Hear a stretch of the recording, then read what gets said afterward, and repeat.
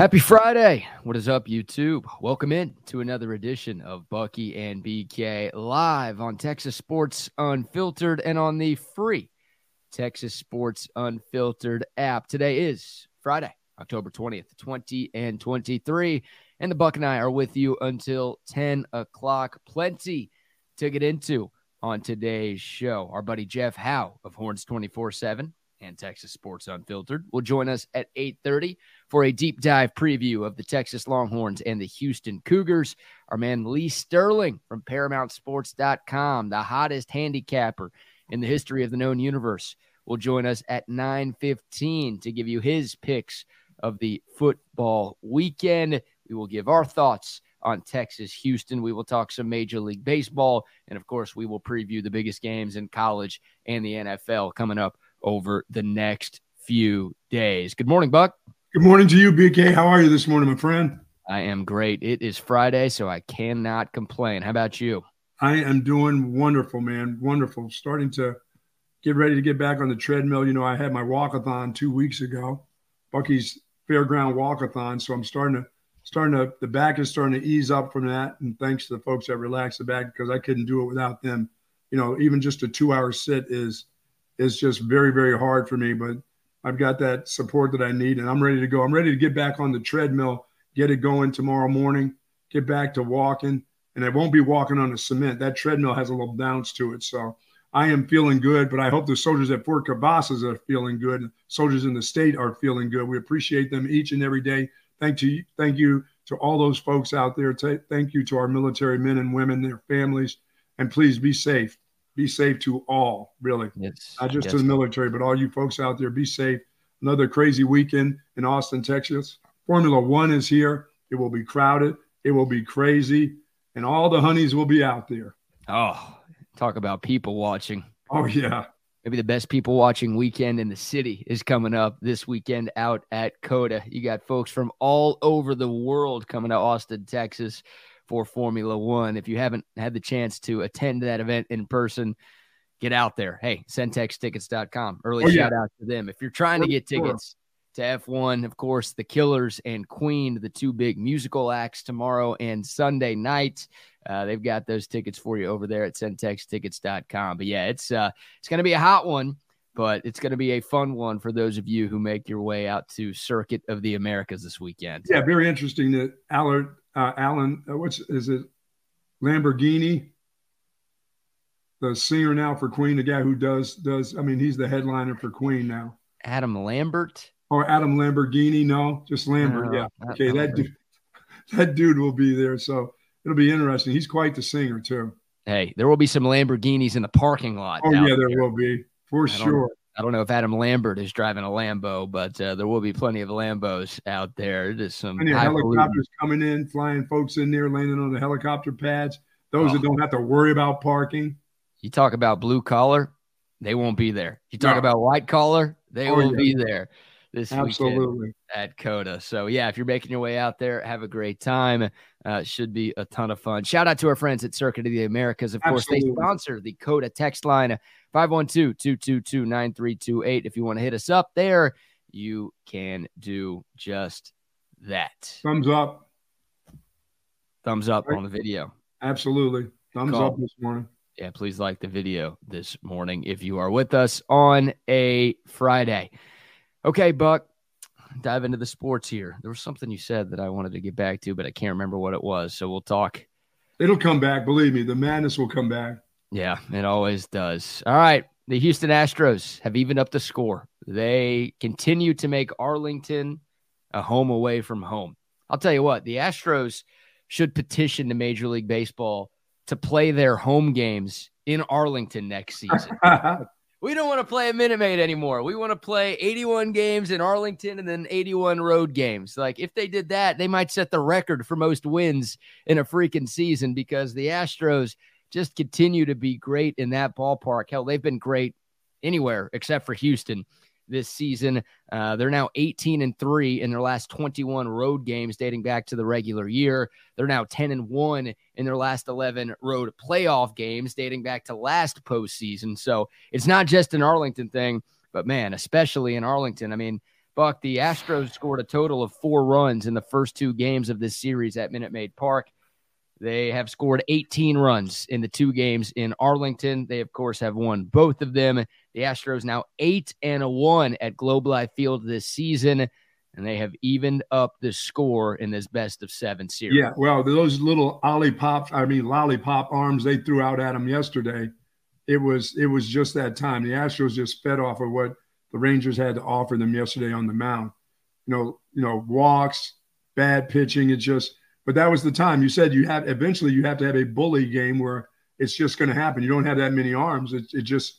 But they don't have that many arms in the bullpen either for the Rangers right now. So this one is a must, obviously, for the Rangers. You can't lose 3 in a row at any time. I mean, whether it's the beginning or the middle or whether you've had a 2-game lead, you can't lose 3 in a row. It'd be tough. I mean, I'm getting flashbacks of the 2019 World Series, though, where the Nationals played the Astros. Mm-hmm. The Nationals went into Houston, took the first 2 games of that series. Everyone's like, oh, well, the road team won the first 2. They get the next 3 at home. This thing is over. Well, what did the Astros do? They went to Washington and won 3 in a row. Yep. They were taking a 3-2 lead back to Houston, and everyone's like, oh, now this series is over. Like, they just won 3 straight on the road, and they get 2 chances to win just 1 in their home ballpark. And then what did the Nationals do? They went into Houston. But you don't see that if they get 3 in a row. You don't see. No. You're seeing bats alive now. So yeah. Like, I mean, I picked the Astros in 6 when the series started, and I still picked the Astros even after the Rangers took the first 2 in Houston. Like, I just don't bet against the Astros in October ever. They could be down 3-0. Like, the Rangers could have won the game yesterday, and I still would have said, nope, the Astros are going to find a way to win this thing in 7. So, like, I'm smart enough with my money. I'm not like you just throwing out thousands of units everywhere. I'm smart enough with my financials to bet against the Astros. I don't do that type of stuff. I know better. So I went 4-0 to start. Now I've lost 3 straight on both leagues. So I'm just thinking that the weight of being down 2-0 is just too much. You're liable to trip here and there. I don't think you're tying it up. That sucked. That sucked. Yeah. But I mean, what could the Rangers do? Who would they start on the mound? They had nobody. Well, I think they should have flip-flopped what they did, right? They had 2 options yesterday. It was Andrew Haney and it was Dane Dunning. And the plan for Bruce Bochy, I think, was, hey, maybe get 3 innings out of Haney and then get 3 innings out of Dunning. And then, boom, you go to your best bullpen arms in the 7th, 8th, and 9th. But they started Haney, and he didn't even get out of the first inning. I mean, the Astros 3 batters into the game had a 2-0 lead, right? Altuve started with a double. Dubon had a little broken bat single. And then Alex Bregman, who's really struggled in these playoffs, hits a 2-run triple. And boom, just like that, before people can even reach their seats, the Stros are up 2-0. And yeah, Haney didn't even make it out of the first inning. So I would have flip-flopped. Like, Dunning, I think, had the better regular season. I think he should have gotten the start. And then Haney should have been the first guy in out of the bullpen. Does that change things? I don't know. There were a couple of questionable decisions that Bruce Bochy made that didn't work. He brought in a pitcher. The Astros loaded the bases, I think it was in the 4th inning, for Yordan Alvarez, and they brought in a new pitcher. Now, Bradford, the new pitcher, actually got Yordan to fly out. It was a 410-foot fly out. That was almost out of there. That would have been a home run in like 15 ballparks. So, but he got the out. But then Jose Abreu came up next, and that was the big blow. The 3-run homer with 2 outs basically put the game on ice. And Hunter Brown and the Astros bullpen. Look, the Astros bullpen is way better than the Rangers bullpen. Anybody could have told you that going into the season. Hunter Brown to be a starter anyplace else. I mean, he was good. Yeah, he started a lot of the year for the Astros. Right. He didn't have a great year, which is why he, got relegated to the bullpen for these playoffs. But he still got great stuff. I mean, people compare that guy to Justin Verlander. Like, they say he might be like the next, maybe not that, but he's sort of a JV starter kid. Sure. And yeah, he looked really good in relief, kind of quieting the Rangers' bats. So yeah, I mean, look, it's the Astros jumped out to that 3-0 lead. The Rangers clawed back. They tied it up at 3. You're thinking we have ourselves a game, but then the Astros, like, this is just what they do, right? The Rangers were looking for that shutdown inning in the 4th inning, and the Astros didn't let them have it. And the Rangers got a little bit of hope, but the Astros punched right back. And yeah, that Jose Abreu 3-run bomb That really broke things open, and that sucked the air out of the It's gill. almost like you could feel that one coming after, after Jordan had that one deep and it was just barely not over the fence. It was almost like I'm expecting the next batter up to do something with these bases low. Just something's going to happen here. Yeah. And it did. And I never felt like for the Rangers, something was going to happen. I was waiting for Young to, did what the night before what he had done. I was thinking, man, if he can come to life and get a couple batters, on base with him coming up, maybe they have a chance. But it's just the pitching, just not, as you said, it wasn't going to be deep. The bullpen's just not deep enough. No, I mean, the Rangers have like 2.5 pitchers that I feel good about right now. Right. Now, the good news for the Rangers, 2 of those guys are the starters for the next 2 games, right? And your season is on the line. Your backs are against the wall. You've got the 2 guys that you want to try to save your season, and that's Jordan Montgomery going today and then Nathan Eovaldi, who will go game 6, which we now know will be necessary in Houston coming up this weekend. But, man, outside of that, I mean, Jose Leclerc is the half guy, the closer for the Rangers, and I'm not calling him a half guy because he's short or anything like that.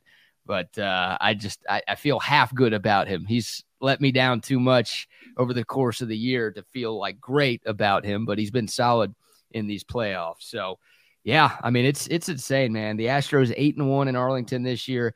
They've scored double-digit runs in 5 of their last 6 games in that ballpark. The only game they didn't get to 10 was game 3 where they scored 8. So, I mean, the offensive barrage for the Astros in that place is just freaking incredible. They've averaged 9 runs a game in that place this season. It's insane, man. And if you're a Rangers fan, you should be worried. Yeah, nickel and dime, the Astros not going to make it. I'm waiting for the Rangers to have that inning we talked about during the week. They just haven't had it. The Astros just don't let you do it. Their pitching doesn't let it happen. Their defense doesn't let it happen. So it's just been a team that has a lot of experience at this time of the year playing experienced ball. That's what they're doing. Yeah. What chance do you give the Rangers in this series? Do you feel like the Astros have it in the bag now, or do you think the Rangers can bounce back and take 2 of these next 3? I don't like it. I just thought the second time around, I wasn't excited when Montgomery was pitching the other night. I thought it was just a matter of time before they really got to him. I don't think it'll take long to get to him, seeing him for a second time. It's not like they haven't seen him during the year. I mean, he's had some pretty good success against the Astros, but I don't feel it. I don't feel it for him today. Yeah, I'm with you on that. I mean, I feel good about Montgomery, but you got to remember who the Astros are throwing, and that's Justin Verlander, who, Montgomery outdueled JV in game 1, but it's not like JV was bad. Right. We're talking about one of the best pitchers of all time taking the bump for the Astros. So, and it's like the Astros, you said, it's like the Astros playing at home anyway. Yeah, I'd still give the pitching edge to the Stros, even though game 1 went the way that it did. Here's a couple of numbers here. Teams that have fallen behind 2-0 before winning games 3 and 4 have gone on to win the series 9 of 21 times. That's only 43%. So maybe that gives you a little bit of hope if you're a Rangers fan. But game 5, the importance of this one today. Yes. It's an afternoon game. First pitch a little after 4 o'clock, right? Yesterday, the NL had the day game. The AL had the night game. Today, the roles are reversed. So it's a 4:07 first pitch between these 2 in game 5. In best of 7 series, tied after 4 games, the game 5 winner has taken the series 71% of the time. So it's not, stick a fork in the team that loses tonight by any stretch, but history will definitely be on the side of the team that finds a way to get the job done. Yeah, and by the way, the Astros do win a game or 2 at home every once in a while. It's not like they lose them all. I know it sounds bad, but they don't lose them all at home. No, they did. They beat Minnesota in game 1. That's their 1 home playoff win in 4 chances this postseason. But yeah, I mean, it's not. I'm like talking about their history. They do win. Yeah, they win games at home. Yeah. You put yourself in a tough spot if you're the Rangers and you need to win 2 games on the road anywhere. But yeah, you don't want to take your chances having to do that against that team in that place. So we'll see. Game 5 today, but man, the Astros have really turned things on, and they've showed you why they've been to the ALCS 7 straight years and why they've been to the World Series 4 times in the last 6. They play their best baseball when they need to. Right. And obviously going down 2-0, they needed to find a way to get things done. Hell, a lot of Astros players were saying they needed to win games 3 and 4 to really get back in the series. Well, mission accomplished. The Stros did just that. Well, that long can of corn by Alvarez last night is out of Minute Maid. Yes, that's gone, right? Not out at Minute Maid, believe Not it in or center not. field, deep in center field, right? No, but out because Minute Maid's got that deep right center as well. But I think it was out in like 15 or 16 of the 30 ballparks. Like he crushed that thing. Like off the bat, I'm like, shoot, here we go again. Our guy slowly moving back towards the wall. You're like, no, you need to hurry up and get back there because that's going to be back at the wall. Yeah, and then Jose Abreu was like, catch this. No. Boom. I mean, the only person catching that was a fan in the stands. That thing was smoked. It was out of there in a hurry. You're right. Yeah, and that's a great sign for the Astros, right? Jose Abreu was awful. I think he had 3 home runs in like the first 3 months of the season, and he's hit 4 in these playoffs so far. So he's figured it out. Altuve, another good game for him. Jordan is an alien. I mean, he's not human right now. And, the Astros are playing some complete baseball right now. So, once again, Chaswick McCormick had a hit. McCormick had a great year. Had a great postseason. Come on, McCormick. Even that guy's hitting the ball. Look out. Yeah, McCormick hit a bomb last night, too. Did you call him Chaswick? Yes. I don't think that's his name. Chaslander McCormick? I'm not sure what Chaz is short for, if it is short for anything. Chaswick, yes. Are you going Chaswick Boseman? Yes, Chaswick Boseman, yes. Rest in peace. That dude is hitting balls. Yep. Yeah, he is. And credit Dusty Baker, too. Hey, look out if Michael Brantley understands how to hit again. That would be a problem. Well, Dusty made a couple of lineup changes, right? He brought Dubon in. Dubon's been great these last few games. The decision to put Abreu between Alvarez and Tucker obviously came up big. Astros fans hate Dusty Baker. They don't right now because he's won the last 2 games. They all pretend like they love him. I did radio for the last 2 years in Houston. They think they win in spite of that dude. The guy's pretty damn good. He knows what he's doing. He's a Hall of Fame manager, won a World Series, won 2,000-plus games. Give that guy his flowers because some of the moves that he's made have been directly responsible. That little lineup mixed up right there is doing pretty good right now. Yeah, it is. Yeah, it is. So there you go. There's some baseball chatter.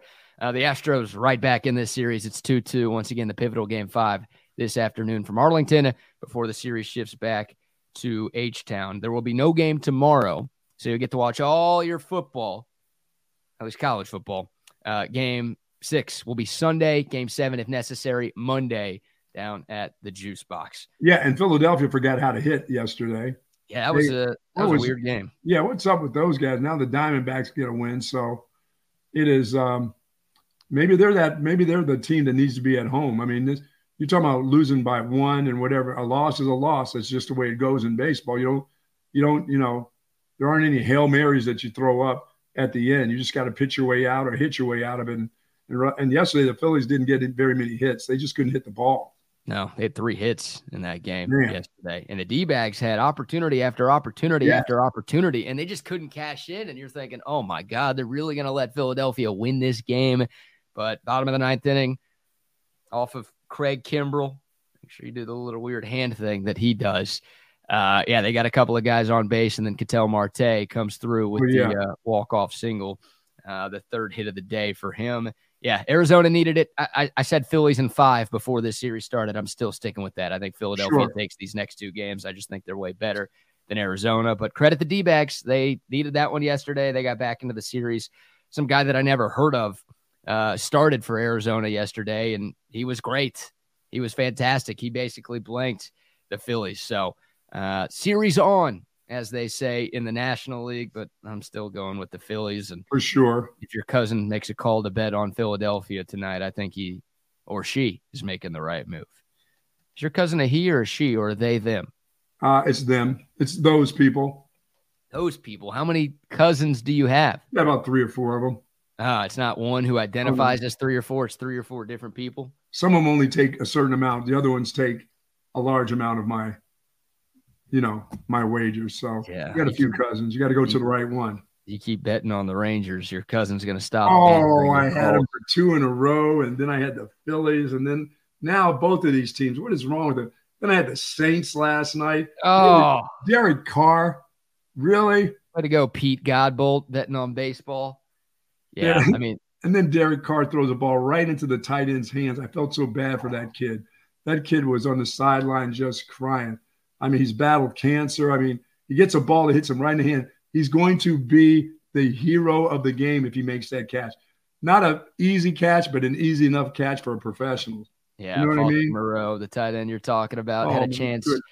at the game-tying touchdown in the final minute of Thursday Night Football last night. And, yeah, it wasn't the easiest catch in the world, but the ball hit him in both hands. That's a play he's got to make. And Absolutely. that was on third down, and then the Saints got stopped on fourth down, and they end up losing to the Jags. Yeah, because you knew Derek Carr was going to throw up some weird-ass pass, for fourth down. I mean, there's just no chance of that ball. I mean, I could have defended that ball. I mean, it hit the defender halfway in the back of the head. Yeah. It was a weird game, right? I think the Jags were up 24-9. The Saints fans were booing their team. People were talking crap about their offense because their offense has been terrible this season. I mean, the Saints were 3-3 going into that game last night, and they'd only allowed one of their opponents to score more than 20 points. Right. That just tells you how bad their offense has been, and they couldn't do anything in the first half against Jacksonville. And it's like, oh, man, the Saints were ready to fire their OC. They were ready to get rid of Derek Carr. They were ready to just blow things up. And then they come all the way back. They tie it. They give up the late touchdown to Christian Kirk, the Aggie. And then they get that chance. How about that guy's speed? Wow. Yeah, he's fast. And, Tyrann Mathieu at this stage in his career has no chance. No chance to keep up with that dude. But, nice win for the Jags. They keep rolling. They're 5-2 now. Trevor Lawrence played well. Yeah, he did. Little tiny Tim with his braces, he played, Bob Cratchit. He did. He played in the game, and I wasn't expecting him to play. I thought they'd say, no way we're going to put our – and his knee, he said his knee was, sore, but not that sore. But, man, I was thinking, that's your franchise quarterback. You're going to throw him out there when he maybe is like 80%, 70%, but he played, and he ran with it. He was a leading rusher for them. Yeah. How the hell is he the leading rusher? How do you let that happen? That's a good Saints defense. Yeah, he looked like Dylan Gabriel, just picking up all those first downs with his legs, didn't he? Wow. What'd you call him, Tiny Tim? Yes. I don't know what that means. That's from a Christmas. That's not a Christmas story. It's called that's the one with Bob Cratchit and Ebenezer Scrooge. Maybe it's just called Scrooge. Bob Kraft going to the massage parlors? No. Bob Cratchit working for Mr. Scrooge. His son had braces and crutches, and he was Tiny Tim. Yes.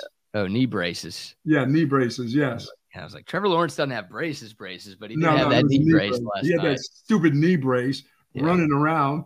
Yeah. Come on, Saints. How could I ever take that? How could I ever take Derek Carr? That guy's no good, is he? No, he's not. The Jags 5-2. The Saints, more like the Aints right now. They are 3-4. All right, let's talk some Texas Houston. Yes. And Jeff Howe will be joining us in about 7 minutes to really deep dive into this Longhorns Cougars matchup, which of course is tomorrow down in H-Town, 3:00 kickoff. The game will be televised on Fox. We will have our pregame show from 12:30 to 2:30 out at Covert Bee Cave tomorrow. Shout out to them. But Texas and Houston, the line still heavily in favor of Texas. 23.5 is the number as we sit here on a Friday morning. Buck, before we hear from Steve Sarkisian, I'll give you the first word today. Some thoughts on what the Longhorns need to do to take care of business down in H-Town. Well, once again, this is one of those games, this isn't a comeback game whatsoever. As I said, the Oklahoma game it's gone. You can't play this game as if, you're playing Oklahoma. This is not what you're looking to do, but there'll be some kids that have that in their mind just to prove to the coaches, I may have played a poor game against Oklahoma, but I'm going to get that back. I'm going to show you, but it won't count towards the Oklahoma game. That game is gone. It's what you do tomorrow that's going to really, really matter. If there were some mistakes made, you got to straighten up those mistakes and not make those mistakes again in any game. And don't do it against this team. Don't give this team any breath, any hope whatsoever. This is where you have to come out in a fast start. I would be very surprised if the Texas football team came out and played this game, BK, where you're like waiting 3 or 4 series. Or are they going to get going today? Are they going to get going on defense? Are they going to have the first play from Houston's offense where the running back or the quarterback takes off and goes for 30, 40 yards? Are you going to say, well, maybe they'll start reeling them in here in series number 4 or 5 or 3? No, I think this is where the Texas Longhorns have to show that they're a mature enough team that they fought in a really good football game 2 weeks ago. It was a good game. You weren't horseshit in that football game. You made some mistakes. Now you go straighten those out and you prove that you're still a top 10 football team in the country, and go take care of your business in the first couple drives, whether it's offense or defense or special teams. I'm with you. You got to get out to a better start than you did against Oklahoma. And look, I don't want this to be the Rice game all over again. No. I don't want this to be the Wyoming game all over again. Hell, I don't want this to be the Kansas game all over again, although the final score in that one was very good for Longhorn fans. But just in terms of the first half, like that has been an issue for Texas. And the majority of games that they've played in this season, they've got to get out to a better start. And I looked up this stat this morning. Houston ranks 110th in the country in first half scoring defense.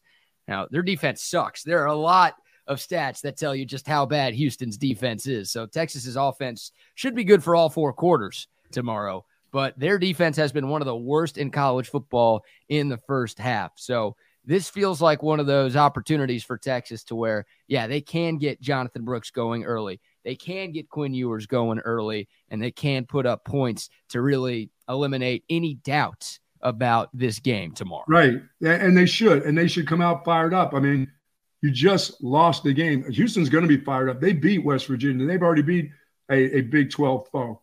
They understand. They're going to look at Texas and go, why can't we beat those guys? They just lost to Oklahoma.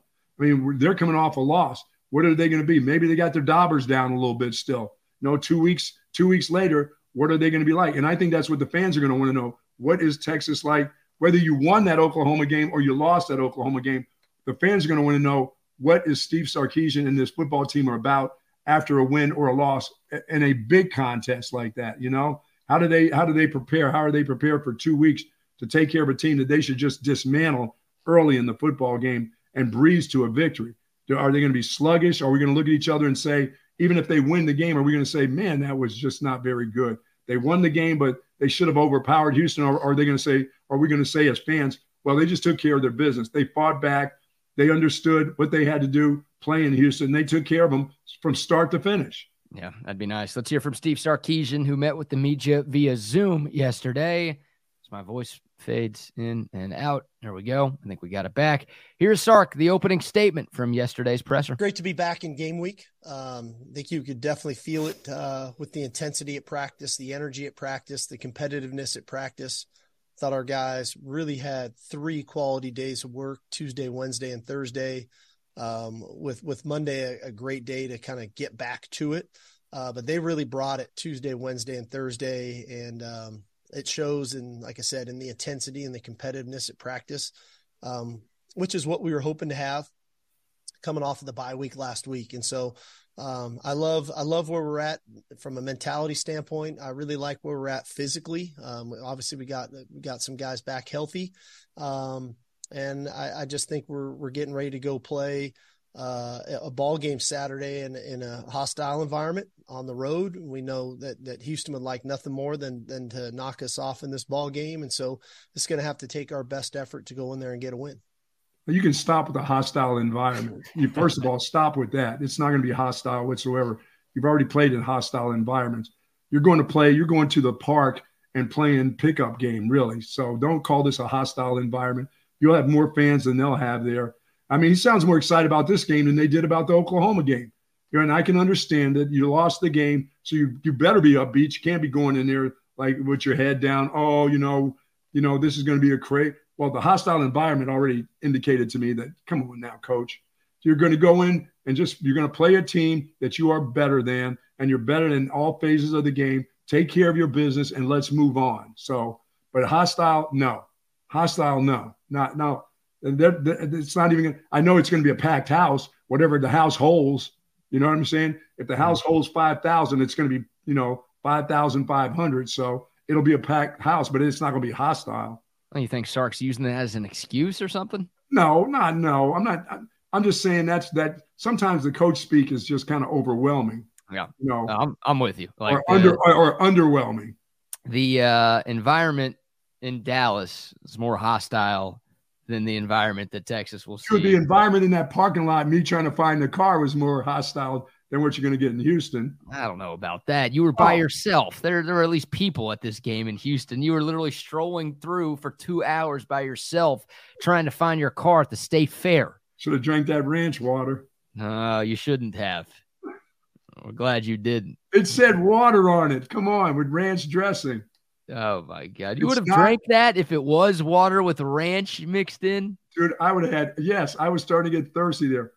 Why ranch water? Why didn't they call it alcohol water? Can you help out an old man? Ranch water. I thought it was like fresh from the ranch, like drinking from the well. You see the cowboys, and those, in all those cowboy movies where they take the ladle, they dip it in the well, and they drink it. I thought that's what it was, pure ranch water. No? Yeah. No, it's not. I'm sure you're not the only old who's got confused by that in recent years, but ranch water has a little bit more pizzazz to it than alcohol water. I don't know if alcohol water is going to do much selling these days. Really? Okay. You're pouring isopropyl in a glass of water and you're drinking that. Is that alcohol water? Yeah. What's the deal there? God. Rubbing alcohol in water. Come on, man. I'm good on that deal, but you're right about the environment. It's going to be a full house. It might be a record crowd at TDECU tomorrow. Really? They might set attendance records, but it's going to be a lot of burnt orange in the stands, maybe more than 50% burnt orange in the stands tomorrow. I mean, if you watch that Houston, West Virginia game that you referenced from last Thursday, then you saw how many Houston football fans there were. That place was a quarter full. Yeah. How did they get there from Morgantown? And what covered wagon got them there from Morgantown? Well, probably a Delta Airlines flight with crap on it.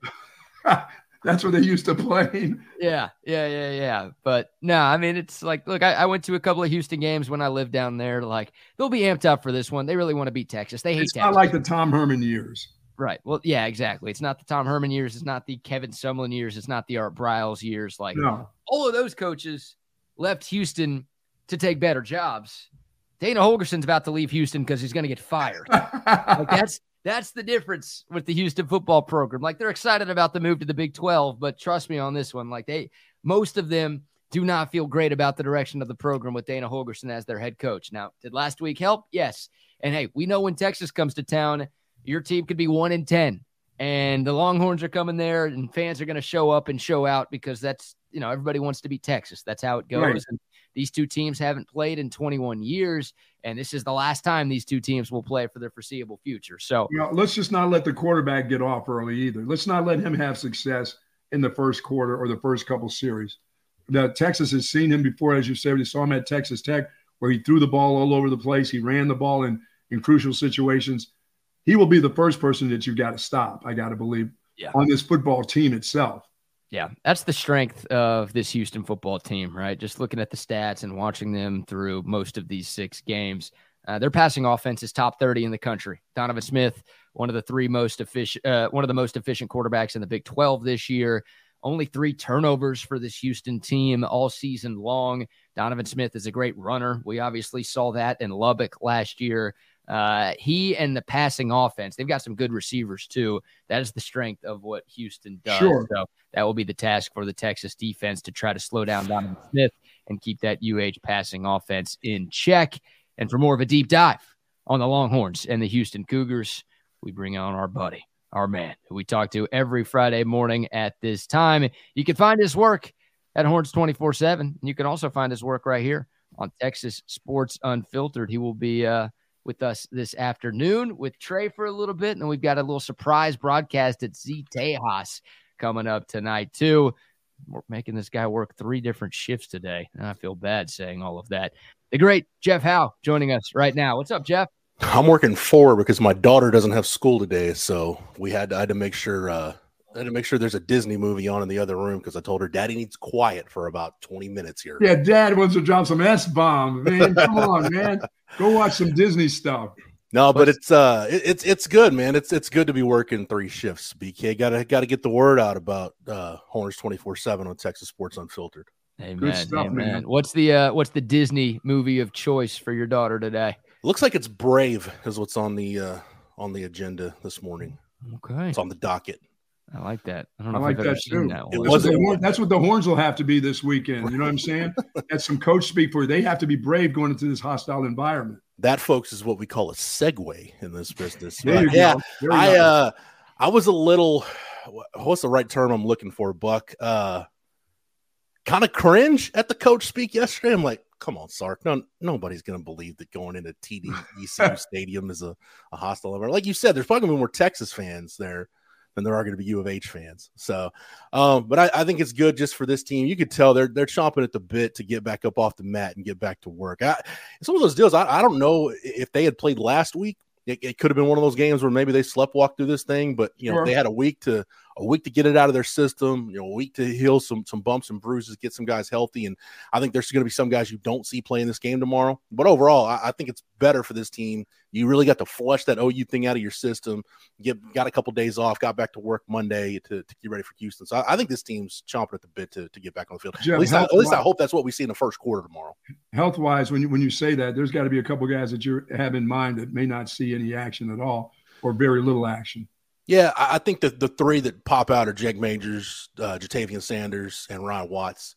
Watts is, Majors has the high ankle, so with big guys, you don't know how they're going to react, and with the movements they've got to make, and you know how those things go. But typically, I mean, running straight line is usually not the problem. It's side to side movement. Well, as an offensive lineman, how often are you doing straight line running? It's pretty much all side to side movement. So that's going to be the big thing for Jake Majors. Jatavian Sanders, we had heard last week that this staff would have no compunction about sitting him out if he wasn't 100% ready. And then Ryan Watts, man, anytime you're talking about, especially a guy with his body type, you're kind of a longer, kind of high cut guy. If you're worried about a dude with a hamstring, man, you want to make sure that thing is 100%. There's no doubt. Because if you tweak that thing, now you're back to square one and starting over. So, but I do think it'll be game time on some of these guys. They'll see how it works, how it looks tomorrow. But I think too, man, the way Gunnar Helm played against Oklahoma, Connor Robertson got some good experience in that game, and then the more reps Malik Muhammad gets, that's not bad for now or for your future. So I think they saw enough from those backup guys in the OU game to feel like, man, if they got to sit, one of those guys out, a couple of them or all of them, I think they feel like they can go to Houston and have success with those guys. Yeah. What about Cole Hudson, Jeff? Any chance that he suits up for Texas tomorrow? You brought up Connor Robertson, the third string center who played most of the game against OU. Any chance Cole plays, or are we going to see mostly Connor, you think? I mean, we'd heard BK, last week that there was a chance, he would probably be back by this game. Sark did say Monday that of the guys that are on the men, he's kind of the furthest away from coming back. So again, could be another one of those guys that's a game time type deal. So it'll actually be worth it, for me from a media standpoint to get there early and see which guys are not just going through pregame, but when they're out there 2 hours before getting loose, who's out there and what does it look like? And typically 2 hours before, man, if somebody's going to be out, that's typically when Sark will release that stuff, is 2 hours before. So I would just keep an eye on Horns 24/7 and your socials 2 hours before the game for maybe some last minute injury news tomorrow. Jeff, for this football team and what they're trying to do tomorrow, your thoughts do you try to get the running game going immediately? I mean, obviously, now we all know that you got one of the best runners in the nation on your team. Do you get him going early in this football game, wear this defense out? It's one of the worst defenses in the nation. Do you play around? Is this a cutesy game? Let's throw a couple out patterns. Let's get our wide receivers going. Or do you just take your running back and get right after this defense early? It's not the run game per se, Bucky. My thing would be, I need to get this offensive line. I need to get them some confidence as early as possible because let's be honest, man, they were Christian Jones kind of said this after the ball game in Dallas. They were embarrassed. Like they took that personally. The offensive line did. When you've got 4 shots on 1st and goal from the one and you get no points as an offensive lineman, you take that personally. And I think those guys are wearing that a little bit coming out of that game. So I try to, whatever's going to get my offensive line in the groove, and it should be Jonathan Brooks at this point. I mean, look, I heard you guys talking about it earlier, man. This Houston defense is bad. Like there is, I looked at their profile, BK, and I'm like, well, they profile a little bit like Kansas, where you look at just some of the numbers that they're giving up. But I'm like, well, at least Kansas makes tackles for loss, and they're top 25, 30-ish in the country in sacks.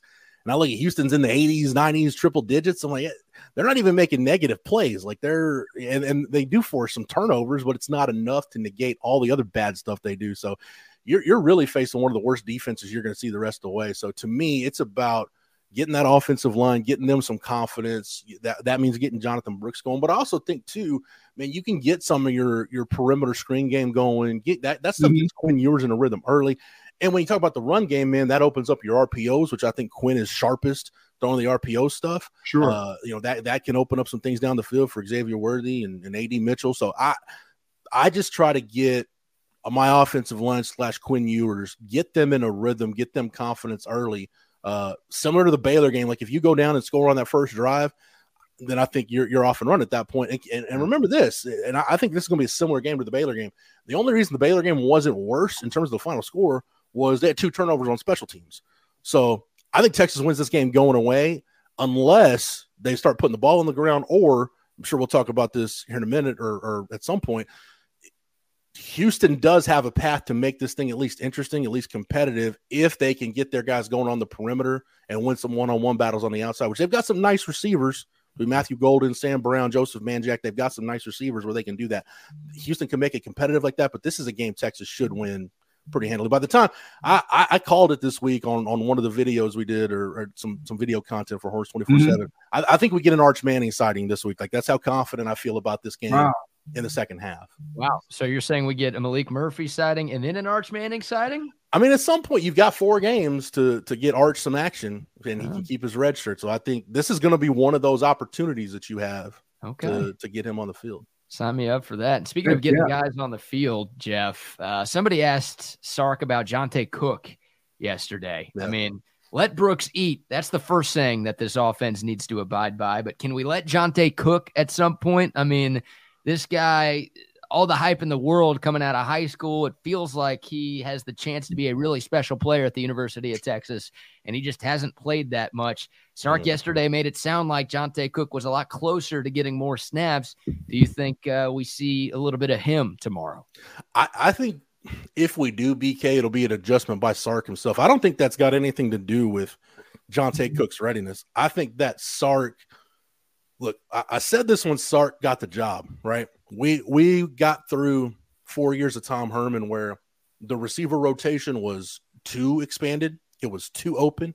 It was too free-flowing to the point where, man, there were games where you had critical downs where you're like, all right, why is, Kai Money, and no disrespect to Kai Money or the Money family, but like Kai Money and Marcus Washington and dudes that, okay, not that they're bad players, but like, why are Colin Johnson and Devin Duvernay not on the field in this critical? Well, it was their turn in the rotation. Well, then your rotation sucks. So you need to change it. I think Sark is the polar opposite, where outside of those top 3 guys, man, you just don't see a ton of rotation. Like, we haven't seen a ton of Jonte this year. We haven't seen a ton of Casey Kane. We haven't seen hardly any of Isaiah Nayer. So unless you're one of those top 3 guys, and again, we knew this when Sark took the job based on how he handled things at Alabama. Unless you're one of those top 3 guys, you're just not going to get a lot of targets. I do think, though, if this is a game where, and I think in the Oklahoma game, I think the JT Sanders situation, that's going to sound weird talking about a tight end and wide receiver, but we know what the receiving threat he is. I think Sark being kind of iffy about what he could give them kind of compounded. Okay, do we want to put one of these other receivers in the game? I think if you've got a definitive idea about JT Sanders' status going into tomorrow, like you're deciding you're just going to hold him out for this one, then I think it's going to be a lot easier to get Jonte Cook on the field, get some more. Even if you're in 11 personnel, you can put him out there as the third or run some 10 personnel where you're legit going 4 wide. Yeah, Jonte Cook is ready. It's just, is Sark ready to kind of break tendency and go against the grain a little bit and get into that rotation to get some other guys some reps? Well, I mean, and the other group that has to get off early, it's got to be that defensive line. I mean, they got out physical against Oklahoma, which I really didn't see that coming. I didn't know if Oklahoma's offensive line could handle Texas' defensive line, and they kind of did, and they did it pretty well. And they did it all the way into the linebacker level, because I've never seen Ford play a game like that before. I thought he was too busy trying to help out guys behind him. He had a lot of youth in the football game. And now against this group right here, this is where Ford has to get back to being the kind of guy that we understand that he is. Making those tackles, making the calls, the guys behind him. Now, whether the call is right or wrong, they should be able to handle this. This is now, unless the crowd is overwhelming them, and the atmosphere that hostile environment. The hostile environment is too much for them to handle. there shouldn't be a problem with communications here. There really shouldn't. The communication should be good, and they should be ready to go. And seeing Jalen Ford play the way we're used to seeing him, that should get back too. I don't worry about the interior of that defensive line. I don't worry about those guys at this point. You know what you're going to get from those guys.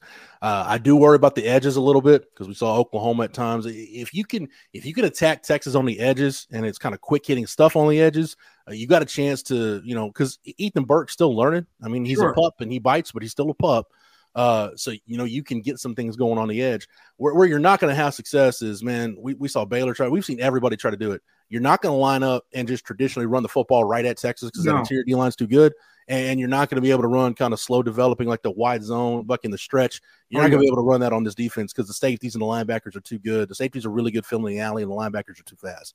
So we'll see. But the thing is, when we talk about Houston, I mean, Dana Holgorsen has no problem like abandoning his run game. Like he wants to run it.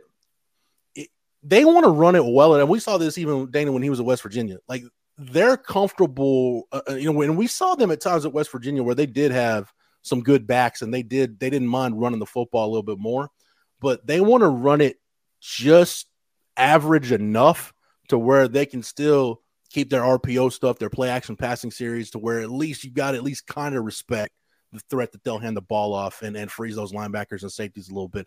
But I think predominantly, Bucky, more of Houston's run game, I think it's going to be screens and quick stuff to the outside. And that to me, again, that's the path of least resistance, whether it's Sam Brown or Matthew Golden, and get the ball in their hands on the perimeter.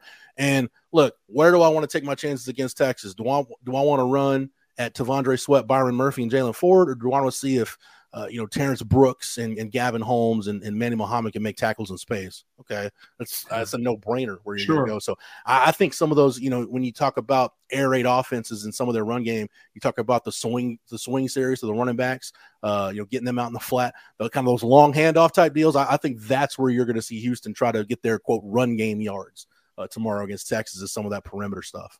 Yeah, Jeff, I'd agree. You talked about Arch Manning playing. I mean, you think Texas will take care of business tomorrow, but Donovan Smith, any fear? I mean, we all remember what happened last year in Lubbock.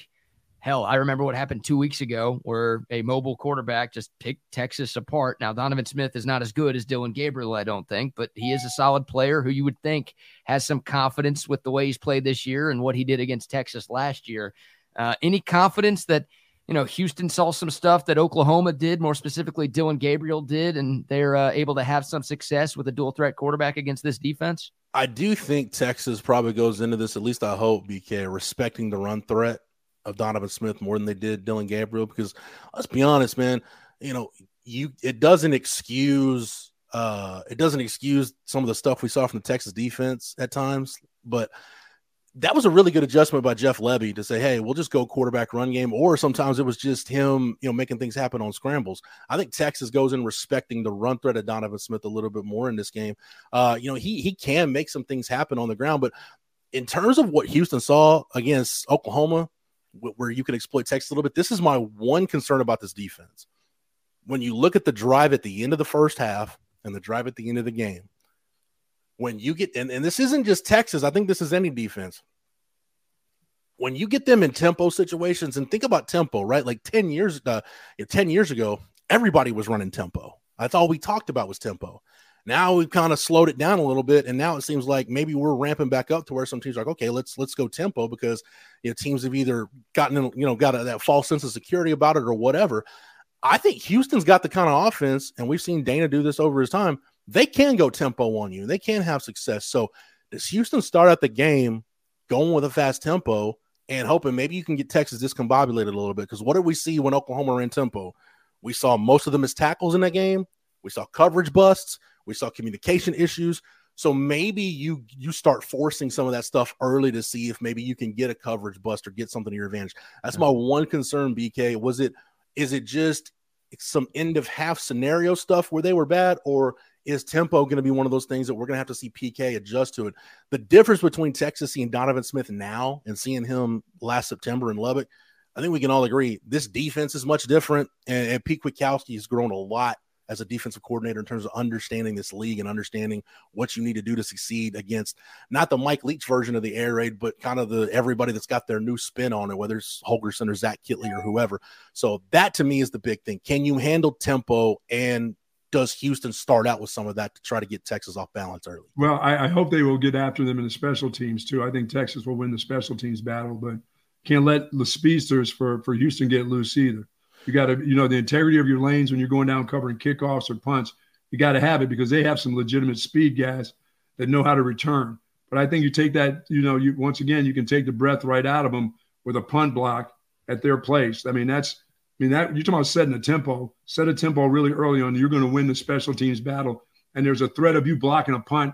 And if they punt a lot, there's a threat every time you go back there to punt the ball that Texas can come and get it. The thing though, Bucky, Houston's not bad on special teams. I mean, I think that's right. where they can make their living because of their speed. Yeah. If you get, the two things Texas really needs to do, if we're being honest on special teams, you need Will Stone to kick the ball out of the end zone every time. Don't screw around with trying to let them return a kickoff. And this is where Ryan Sanborn can be a weapon. If he just kicks the ball where he's supposed to, like if they decide, look, they're not really good at setting up a right return, so we need you to corner that thing and kick it where you're supposed to. As long as they do that, I think they're going to be fine. It's if they just screw around and let's let them try to return a kickoff, see if we can get a field position advantage. Well, then you're going to be looking at the back of Matthew Golden's jersey and watch him running into the end zone. So that's where I worry about on special teams. Just don't even mess around with that. Well, if they kick it to them, but they're kicking off 8 times, I'm fine because they're not bringing it back 7 times. They're not going to bring it back 7 times. If you score 8 touchdowns or 9 touchdowns and you have to kick off and they have a nice kickoff return game, so be it. If that's the way it's going to be. Yeah. But, looking at this U of H team, though, guys, you look at some of the advanced statistics, some of the efficiency rankings. I mean, they're a top 30-ish offense in the country. Special teams, they're top 40, top 50 in the country. But defensively, they're so bad that it just drags the other 2 phases of the game down. Sure. I mean, it's almost like what we saw like Texas 2 years ago, right? That offense, Sark's first year was pretty good, and you had some good weapons, and you had one of the better special teams units in the country, but you were so bad on defense. Right. It was an albatross. It just completely anchored you down. That's kind of where Houston is this year. They're so bad on defense. And unless Quinn Ewers just starts throwing the ball to guys in wrong color jerseys, or that offensive line is just not having it, or whatever the case is, man, I think Texas wins this game. And as off kilter as that number looks, man, 23.5 in a conference game is a big number. I've been feeling, even before this line started creeping up, I was feeling 41-17. So I was not a math major, and I was told there would be no math involved in this show today, but I think that puts me in safe distance of the number. Sure. Yeah. Just a slight cover right there. You better find a good line, though. I'm sure someone has 24 out there. I'm sure they do. I'm sure one of your cousins, whoever they may be. I was hearing cousin talking, heard Bucky drop a U people. I'm like, I wasn't ready for a U people at 8 o'clock. Always ready for you people. Yes. We didn't need that. Jeff, great stuff as always, man. Always enjoy these Friday conversations, and look forward to hearing you with Trey for a little bit, and also look forward to seeing you out at Z Tejas and Kyle tonight. Go get them. Busy day for you, man. That happy hour with Doc Trey and myself, 3 to 5 on Friday, man. There's no telling what we'll get into today. No, I would say Lord knows, but I'm not sure God even knows what's going on. Dude, I don't even know what's on the docket for that. So, we got into like Greg Giraldo stand up last time. So, oh my goodness, who knows what we're getting into? It was great. It was great. Well, enjoy the Disney movie watching with your daughter, Jeff. We'll see you soon. See you, buddy. All right, guys. See you. There he goes. The great Jeff Howe, Horns 24/7, and of course, Texas Sports Unfiltered. And yeah, we've got a little bonus show today for you. Down at Z Tejas, the new location in Kyle. Now, it's only friends and family night, so I can't tell all of you people to come see us. Yeah, we don't want to see all of you people. We'd like to see you people, but I will tell you that the restaurant officially opens tomorrow. So if you're looking for a great place to eat, Z Tejas. If you've been in Austin, you know that brand. You know what they're all about. The grand opening to the public is tomorrow, but we're excited. We'll bring y'all more content. So even if you can't go out there or didn't get the invite to go out there tonight, you can still listen to us. It'll be Jeff, it will be Chip, it will be me, and we will be there from 5 to 6, maybe 5 to 6:30. We'll be talking more Longhorn football. We'll be talking baseball. We'll be having a good time with the fine folks. Depends on how much food they offer you. Oh yeah. Yeah, exactly. How much food and how much beer they come through with. So really, really looking forward to that. Shout out to the great folks at Z Tejas for inviting us to be a part of Friends and Family Night. Yeah, once again, go out there. The grand opening in Kyle, the new location is tomorrow. So if you're looking for a place to watch some football, to enjoy a great meal this weekend or any weekend moving forward, go see our friends down there at Z Tejas. Sweet. Okay. Good stuff from Jeff. And yeah, that score that Jeff gave is kind of in line with where I'm at right now. Like I see this as a 24-28 point win for Texas. I love that prediction though, that we'll see some Arch Manning tomorrow. Like sign me up for that, right? With the not so new redshirt rule where a guy can play 4 games and still keep his red shirt. Like at some point, I think we'd all like to see Arch Manning play a little bit in a blowout type of situation. I think tomorrow's game is the easiest game Texas has left. So if there is an opportunity to see some Malik Murphy and also some Arch Manning, I think it probably happens tomorrow. That should be the goal for Texas, right? Win the game first and foremost. But man, if you can route them to the point where, yeah, you get to see your young quarterbacks in the game, that's a really, really good sign for this team. Yeah, and keep some of your veterans healthy. Some of the guys that are banged up right now, make sure that they don't have to play a lot of snaps in the football game just to get enough, that they're back in the swing of things after 2 weeks, that they're getting a little bit of a game under their belt, but they don't have to get a full game under their belt. They don't need it. No. I don't want something to happen to Quinn, right? Like I don't want this to be, Malik Murphy's got to play. I want this to be, like the Baylor game where Texas just has their business handled and going into the fourth quarter, the game is over and you feel good about bringing in some 2s and 3s. That's the goal right there. Like Texas in its one true road conference game, they did just that. They took care of business in what actually was a slightly more hostile environment in Waco. They took the crowd out of the game early. They had that game won at halftime thanks to a 21-point second quarter. Right. And by the end of the third, it was just coasting to a dub. That's what the goal should be for this Texas team tomorrow. Yeah, there should be some explosions here for this team where they scored 21, 28 points in a quarter against Houston. They should. Yeah. And there should be some and big plays against this defense. Not, I'm not talking about the 25-yard run, 30-yard run I'm expecting for Jonathan Brooks. And also when I say get Jonathan Brooks going, I mean get that offensive line going. He's already going. He's fine. You don't have to get him going. If you just do the blocking that you need to do, he will get going. He understands what goes on. He's the best player that you have right now. And I think you believe on both sides of the football, he's your best player. So there's not anything to get him going. When I talk about getting Jonathan going, I'm talking about getting your offensive line going. So that's what I mean. When I say that to Jeff is when I mean getting him going, I mean getting that offensive line going too. So I'm fine with him. There isn't anything that he's done that hasn't been pretty damn good so far this football season. No, I mean, he leads all Power 5 running backs in terms of yards per game. He's crossed the century mark in each of the last 4. He's the best running back in the country, dude. Forget the Big 12. He's the best running back in college football right now. And that's 2 years in a row where Texas has had the best running back in college football. Now, I don't think Jonathan Brooks is as good as Bijan, even though through 6 games, Jonathan Brooks has more total yards than Bijan Robinson. But if any Texas fan is arguing that Brooks is better than Bijan, slap him upside the head or tell him to get off the wagon or get on the wagon. What is it? No, he's not to that point right now, but he's the best that the nation has right now. Yeah, so give him the ball. Like you wasted Bijan. I mean, you won 8 games last year with Bijan, and you won 5 games the year before with that dude because you just take those defensive guys and leave them where they play on defense. Get those big asses out of the front of them so you can see what's going on in front of them. To leave the craters onto the crater side. You know what I mean? Yeah, you can spread to run, right? Maybe try that at the goal line. That's what I'd like to see. BK, I'd like to see more gaps, where guys have to go out there and cover the wide receivers. People have to be disjointed a little bit. The linebackers have to widen up and then turn around and hand it to him off tackle. Let him make a decision. Yeah. I agree. It's hard to make a decision when you've got, Fat Annie's ass in front of you.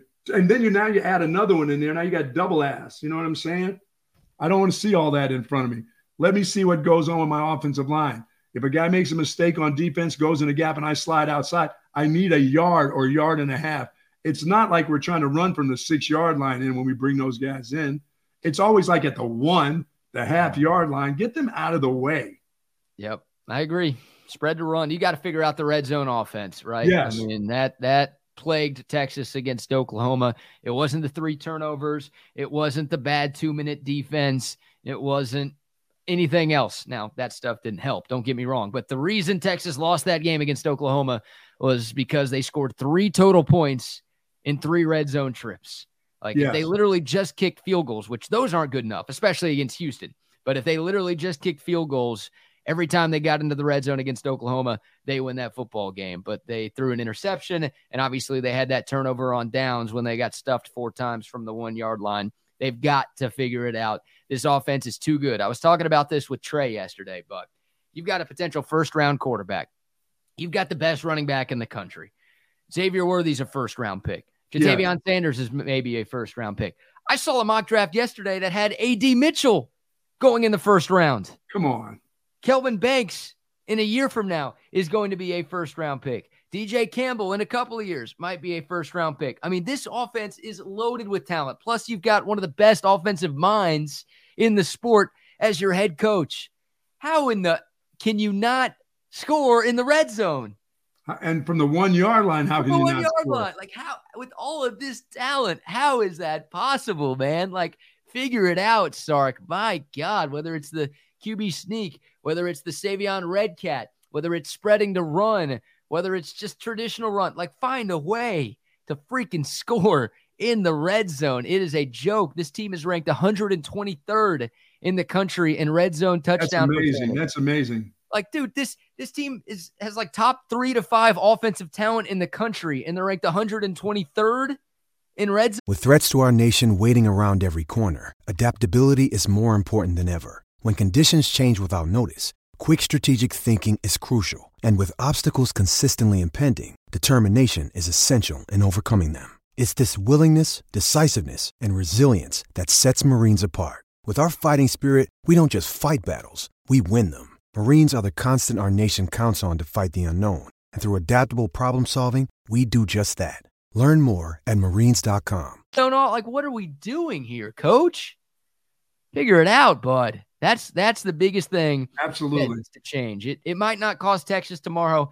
We said it before the Oklahoma game that it could cost Texas against Oklahoma, and it did. Yes, it did. It could cost Texas in one of these remaining 6 games. Now, none of the teams Texas plays are as good as Oklahoma, but still, you've got a couple of good teams, right? K-State, I think, is still solid, even though they're not having the year that they expected.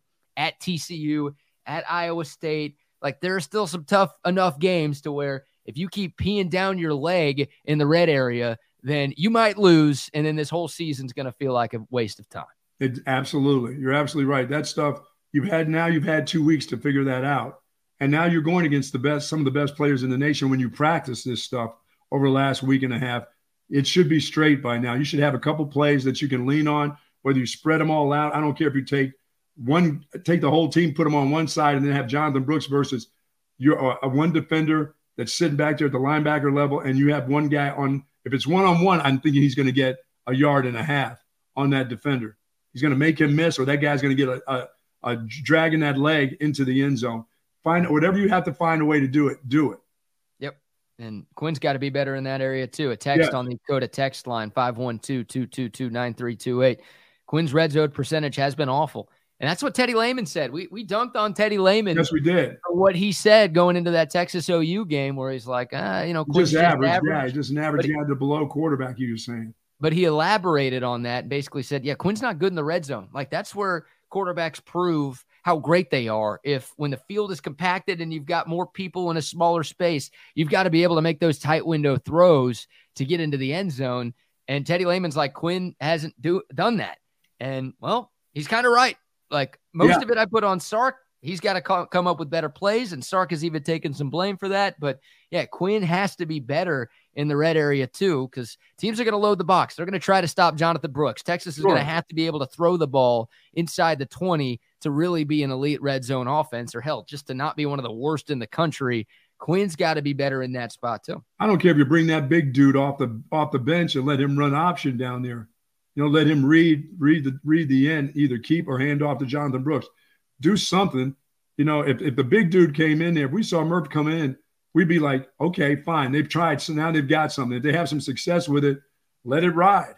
Yeah. I don't care who the quarterback is at the 3-yard line. If they're a threat, use them. Put Murphy in there, man. Like, QB sneak with that guy. I don't think we'll see it, but That guy's like 6'6", 240. Who the hell is stopping that guy from a yard out? You kidding me?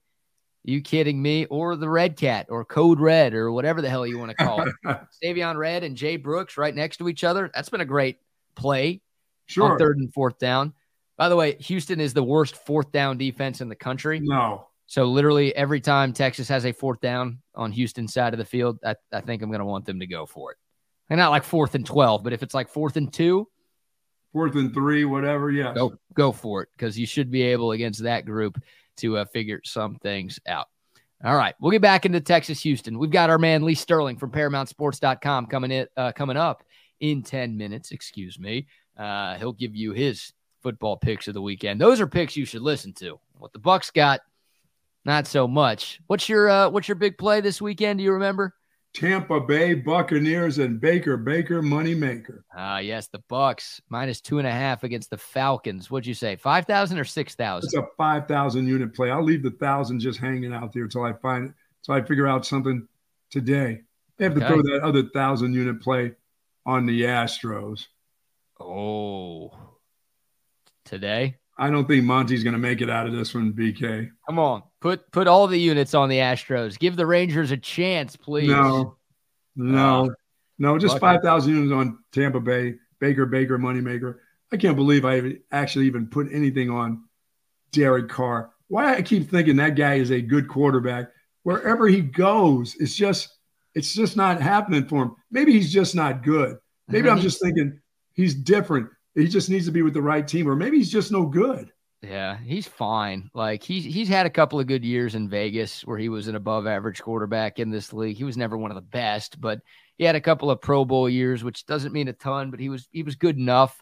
But he's lost it, man. He's worse than he was a few years ago. And wow. Yeah, he's just average at best now. I'll tell you who's as good as he ever was, and that's Dr. Greg Eckert. He's the dentist that you need to see if you've got a problem with a tooth, many teeth. Go see Dr. Greg Eckert for sure. If you're interested in having veneers, I got mine done in just 2 visits with the good doctor. I mean, he fits you. He molds the right molding. He gives you the size, the shape, the color that you want. And he's been doing this, folks. He's been doing it for over 27 years, over 1,400 cases of restoring teeth. And now general dentistry, if you got a tooth problem, you got an extraction, teeth whitening, you want to get done, do that with Dr. Eckert also. But dental implants, that is seemingly the way to go right now. And to find out if you're a candidate for dental implants by giving them a call today at 512-345-3166. By the way, speaking of getting the right thing done to your mouth, if you've got a kid or a son or a daughter or anybody in sports or cheerleading, do think about Brain Vault. Now, BK and I, we went for a fitting yesterday. Yeah. Now, I don't know what Doc's trying to tell me. He's probably heard of my many falls out here on my property, and he wants to make sure that my dome and the rest of my jaw and head are protected, and neck, as a matter of fact. And that's where the Brain Vault comes in. And we got fitted for that mouthpiece yesterday, upper and lower. And let me tell you, folks, if you've got kids, make sure whether they're playing pee-wee soccer, make sure you get them fitted for a mouthpiece that's going to protect them, and especially soccer. I've been involved in soccer and been around it. I've got a pro athlete that's played soccer. I've got daughters that played in major college soccer team.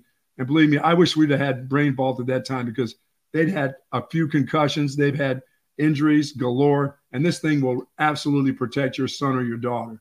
Yeah. Or even for me, now that they're trying to get it on me, I don't understand. Are they expecting me to fall down and hit my head or something? Probably. Let's not forget, I still have a life alert too. So I'm going to be covered in all aspects.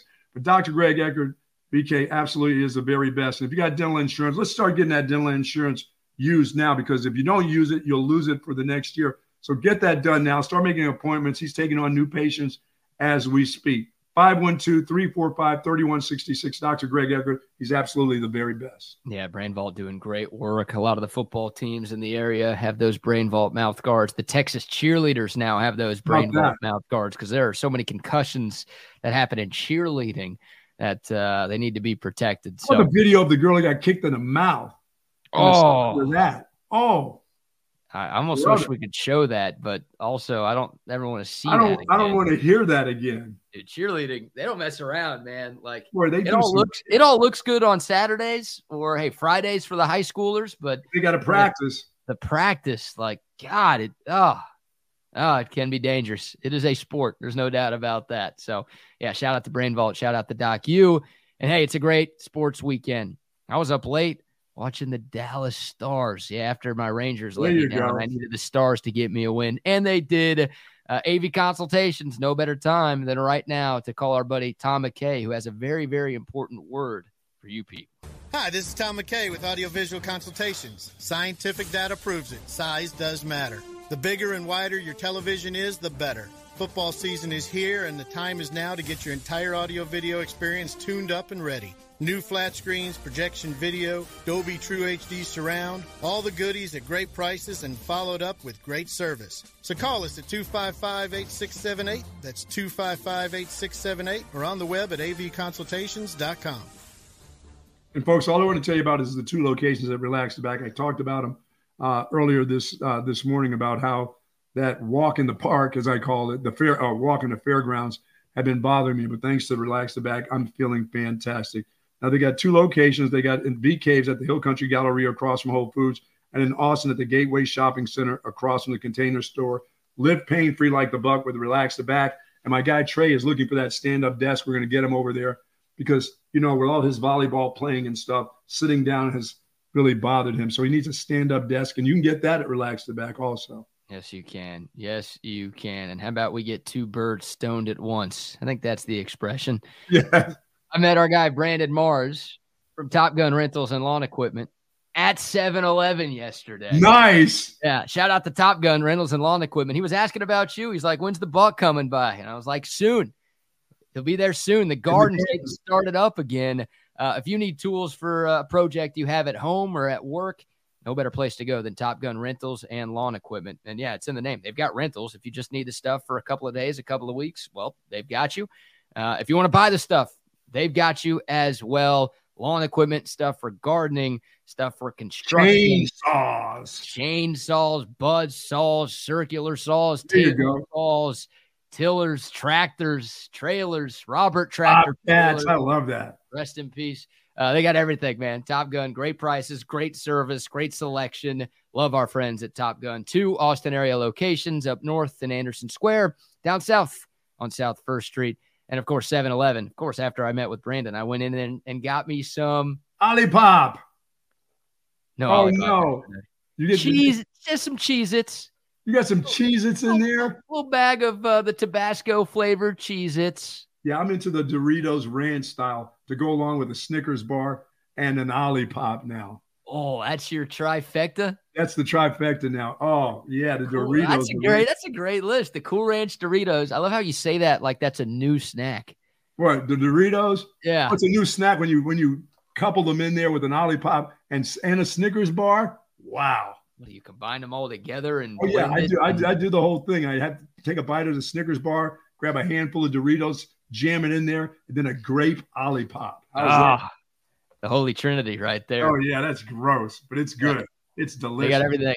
They got everything at 7-Eleven, man. Love those folks. All the snacks, the hot drinks, the cold drinks, the pizza, the taquitos, the hot dogs. You name it, they've got it. Gear up, fuel up for game day with 7-Eleven. Okay, Lee Sterling, Paramount Sports, will be joining us here in a moment. Buck, we'll ask Lee about the Ohio State-Penn State game, but I'll ask you for some thoughts about it right now. That's, without question, the biggest game in college football. It's got implications for the Longhorns, right, who are still trying to make the college football playoff. Obviously, somebody has to win that Ohio State-Penn State game, so they'll stay undefeated. But the other team will lose, and they might be out of the playoff picture because, well, that Big Ten East is so damn good with Michigan. We'll talk about them later. Ohio State and Penn State. Maybe the loser of this game is out, especially if it's a blowout. So I think that's best case scenario for Texas is that whoever wins this game pretty handily because that might eliminate the loser completely from the CFP conversation. Yeah, I mean, if Ohio State wins and Penn State is out, then can Penn State then beat Michigan? Who knows if Michigan will have a football team by then, or have a coach. Again, he already missed the first 4 damn games. Maybe he's got some more. Maybe he's going to go sit in timeout a little bit longer now. Cheater. Come on, man. That is but there's 2, there's those 3 teams playing each other. That's going to make make the college football playoff something really, really special, and in a good way for Texas, with the three of those groups playing each other.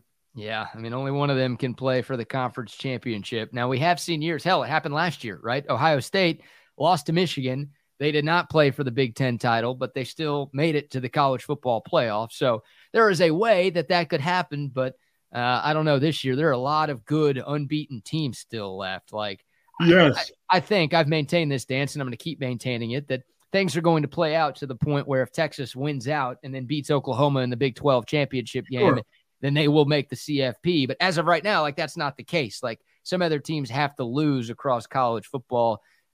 We need a little bit of chaos to start happening around the country, and maybe we get it tomorrow. Where are you leaning with this game? Ohio State, a 4.5-point favorite. The game is in Columbus. Ohio State has won 6 in a row against Penn State. Is this finally the year for the Nittany Lions? I think so. I think their offensive line will hold up. I think their run game will hold up. I think their young quarterback will have some success. And Penn State defense, Ohio State is good. I don't think they're great on offense. So I think the Penn State defense can hang. But can Ohio State hold up to the run game of Penn State? On the turf, I'm going to take Penn State in this game. I'm going to take them to actually cover, but I'm also going to take them to win the game outright too. I like that. And that's good because I don't think Penn State, if Michigan still has a coach and still has a football team, I don't think Penn State will beat Michigan. I think that Michigan is still too physical for them. Yeah, that game between Michigan and Penn State is at Penn State. I will say that. That's fine. If it's on the grass, who cares? Michigan will be tough on the grass. Well, yeah, because they'll be scouting Penn State and stealing all of their signs. Yeah, they'll have all their signs by then, yes. How about that for Jim Harbaugh, dude? That's some crazy stuff, man. The audacity of him to say, and this is what every coach says in this situation, so I shouldn't be surprised, but for him to say, oh, I had no idea that was going on. Oh, really? You had no idea that your team knew every other team's plays this year? You had no idea that one of your employees was out stealing signals, but I didn't send them there. He was an accident. Maybe they were just at the game. How did they get there? Yeah. I have no idea that my coaches and my assistants wouldn't be at our game. I figured they'd be at our game. This is Big Ten coaches wanting Harbaugh now. This is, I mean, this is them getting after him for if this is true. I mean, that's just out and out cheating. You don't send somebody to a game when you know you're not allowed to. You don't do that. No. We steal signals. We steal signs all the time at the game. Yeah, you could do that, right? Like, at the game, sure. Perfectly legal. I mean, this is almost like the Astros conversation. By the way, the Astros were not the only team doing what they were doing in 2017. Let me just get that out there for you Astros fans. But sign stealing in baseball has been going on forever. It might not be the most morally right thing, but it's just part of the sport. It's how it goes. Sure. But there are certain things you just can't do. Same thing with football. Like, you could steal signs if you figure out what somebody's calling at the game, a certain hand signal is, or what a certain weird cardboard cutout picture is, then hey, shit, use that to your advantage. Yeah, but you can't send a guy on Delta Airlines over to the practices or to the games with video equipment. No, you can't do that in a paper bag over his head. I don't think so. Somebody's going to find that out.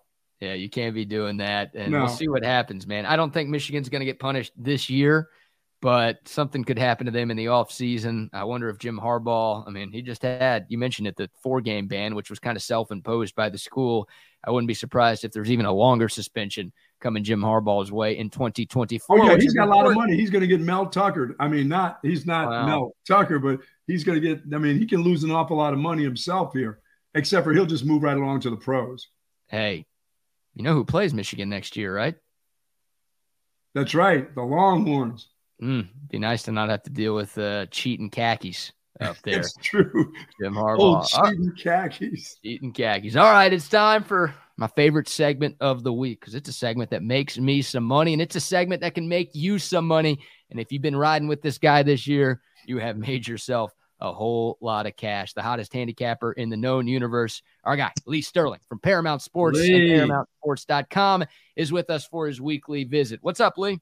I'm good. I'm actually flying out tomorrow morning to Chicago, to Soldier Field. My daughter singing the national anthem for the Bears and the Raiders game. So I've never seen a game. I've been to Wrigley, never been to Soldier Field. So, well, actually, I have. Actually got a little inebriated one night a couple years after college. Was at Kingston Mines, and we snuck into Soldier Field, but didn't see a game there at about 3 a.m. Oh, that is awesome. You didn't see anything there. I saw it. My world was spinning around as we were running on the field at 3 a.m. in the morning. Oh, bring some extra jackets, Lee. I don't know what the weather is, but it is cold. No, supposed to be mid 50s and sunny, no chance of rain. How about that? Huh? Wow. Nice. That is striking gold. Well, congrats to you and congrats to your daughter. That is very, very exciting. Very good stuff, buddy. All right. The games for the week, Lee. Yep. We were just talking a little bit about Ohio State, Penn State. We'll start with that one. It's the biggest game in college football tomorrow. Top 10 matchup, a battle for first place in the Big Ten East. Ohio State's beaten Penn State 6 years in a row. Is this finally the year where James Franklin can knock off the Buckeyes? 6 in a row, 9 out of 10. But if you watch tape, Ohio State's offensive line, they are not holding their blocks the way I've seen them in the last dozen or so years. They are not getting to the second level. And that's, you get to the second level, you get your offensive linemen, they get there. You're going to get, that's where you get those 15, 20 long touchdown runs. Not getting it done this year. Penn State, I judge teams based how they did. I don't want to see them when they play Akron. You don't learn anything there. So Ohio State played Notre Dame. And Kyle McCord did not look good except for that last drive. In fact, completed only 56% of his passes in the game. Had a nice last drive, but only threw for 6.5 yards per attempt. Unless he plays well, I think they're in trouble. This Penn State team, Manny Diaz may not be a good head coach, but he's put together a pretty darn good defense here. They're number 1 or number 2 in almost every major statistical category. They played one team, Iowa. They annihilated them, 31-0 here. Penn State, they finally get revenge. Wrong team favored. One of your big boys get knocked off. Penn State, 31-24. And that brings up something else. With Georgia losing Brock Bowers, looks like for the season, I don't think Texas and a bunch of teams are out of it. Believe it or not, we could see 2 teams from the Big 12. Let's say Texas runs the table and they beat Oklahoma. Or the Pac-12 could end up with 2 teams. This is crazy. So I think it's wide open. This would have been the year for 12 teams. It would have been one of the craziest years. How about, let me tell you a team that's good, and now the secret's out. James Madison. Any of you guys watch that game last night? I did. I've seen him before, yes. Yeah. Well-coached team, really good defense. They won 20-9. The average person will look at the score and they'll be like, oh, okay, they won. Pretty impressive. Marshall scored their points on a safety and a kickoff return for a touchdown. I think they got one time past the 50. If James Madison had a stud quarterback or someone else, maybe a stud receiver or stud running back, they would be a top 15, 20 team. They'd be that good. So, like I said, it's still wide open. And speaking of wide open, Alabama is the lead, is -9 to Tennessee. Has Alabama, have the Crimson Tide find their walking shoes? Are they ready to go now? I mean, is this team now with the quarterback? I don't know if they are. I mean, he's their really only real option, Bucky. But the problem is, this is just not one of these great teams from Alabama. I mean, Nick Saban yesterday going on in an interview talking about he needs the fans to take the Tennessee offense out of it, needs them to be loud so they can't get plays off, every 10, 15 seconds. You know what? Tennessee, I was impressed with last week. Usually Tennessee, they melt. They get into a close game, they commit the major mistake. What did they do? Bill Cohen's Texas A&M Aggies, again, couldn't get the job done. They turned the ball over. Tennessee didn't commit the error. They played really good special teams and defense. And once A&M committed that error, they pounced on it and just didn't beat themselves.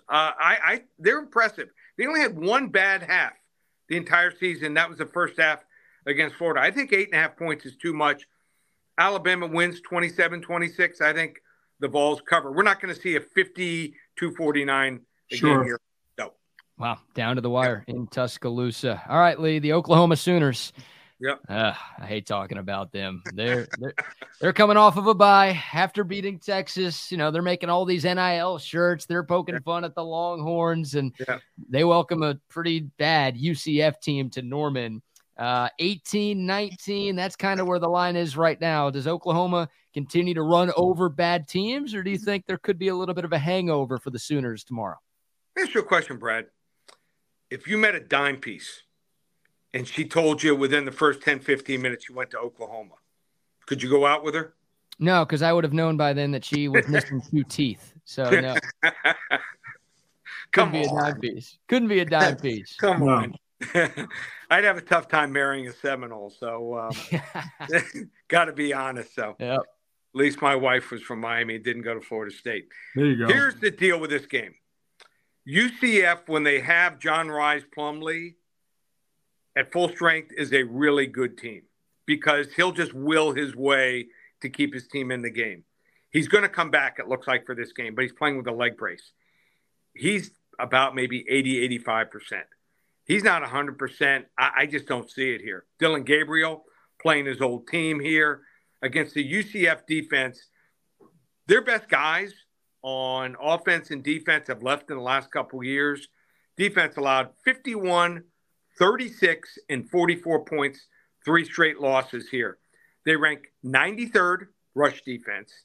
They rank 106th in time on the field, 99th in plays faced here. They're also 6 and 15 on the road here against the spread. They're just not matching up against the Big 12. I told everyone this. I mean, a lot of the publications and people are talking like they'll be right up there. No way here. Romper Room special, Oklahoma 56-26. Big numbers. Speaking of big numbers, tomorrow, the game that everybody will be watching around here, Texas versus Houston. Texas coming off that loss, and we've talked an awful lot about what Texas didn't do, but what they have is a team that's just flat out better than Houston. And Houston's got some speed guys, Lee, but I don't know if that's going to be enough for them versus the University of Texas after a loss.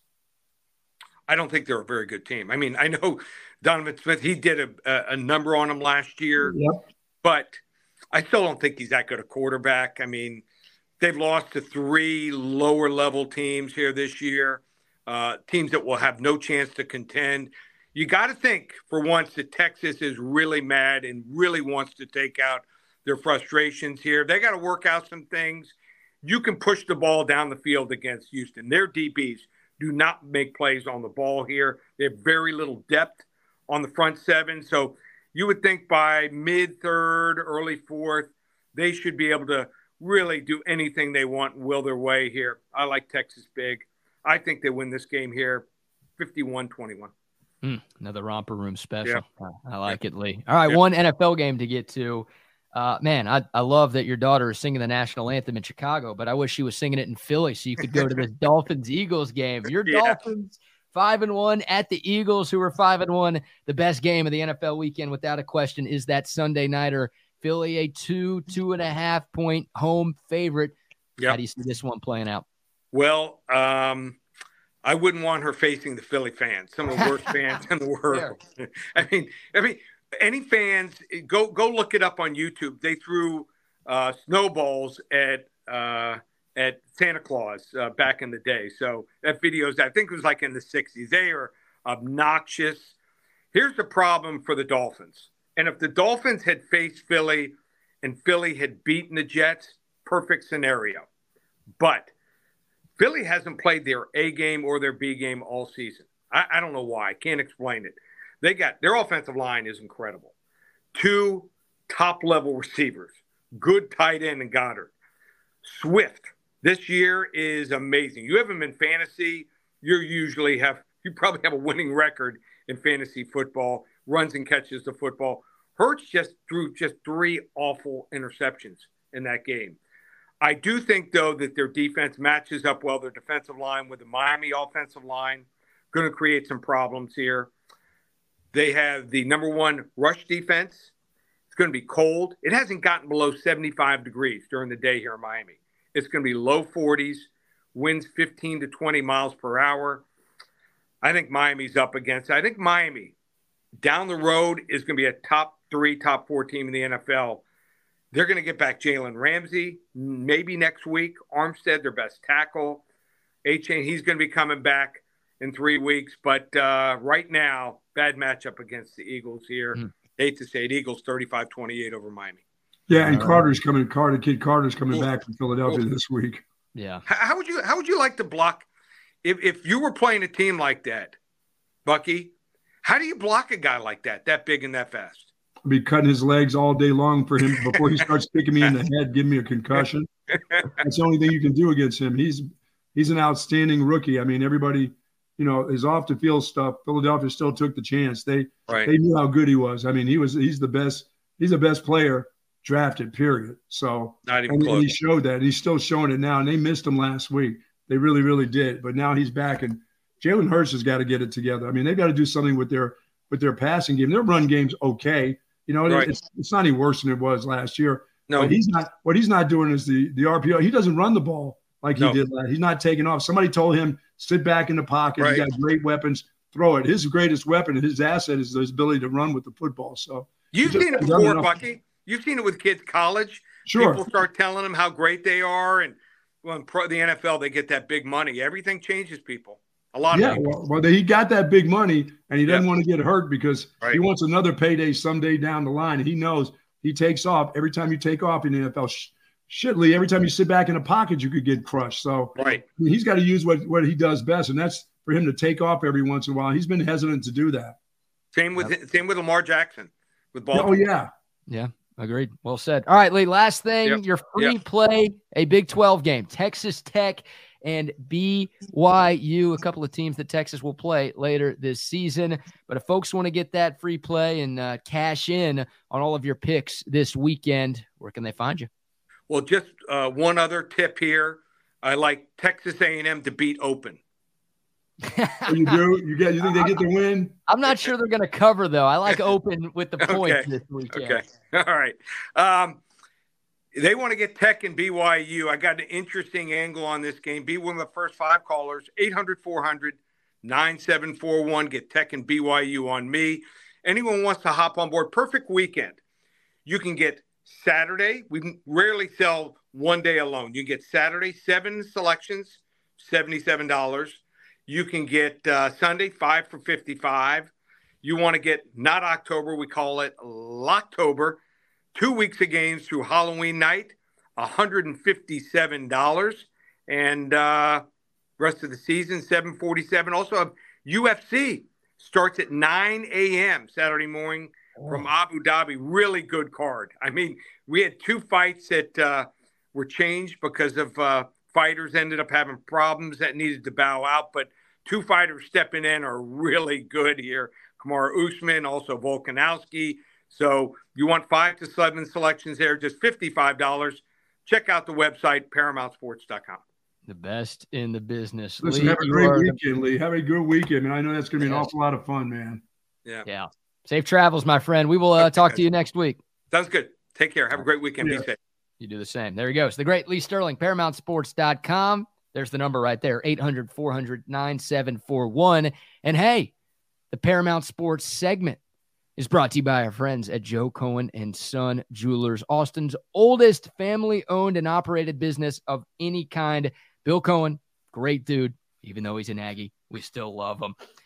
He runs the show now, the 4th-generation jeweler/gemologist in his family's 140-year-old business. Hey, a lot has changed in the city of Austin since 1883.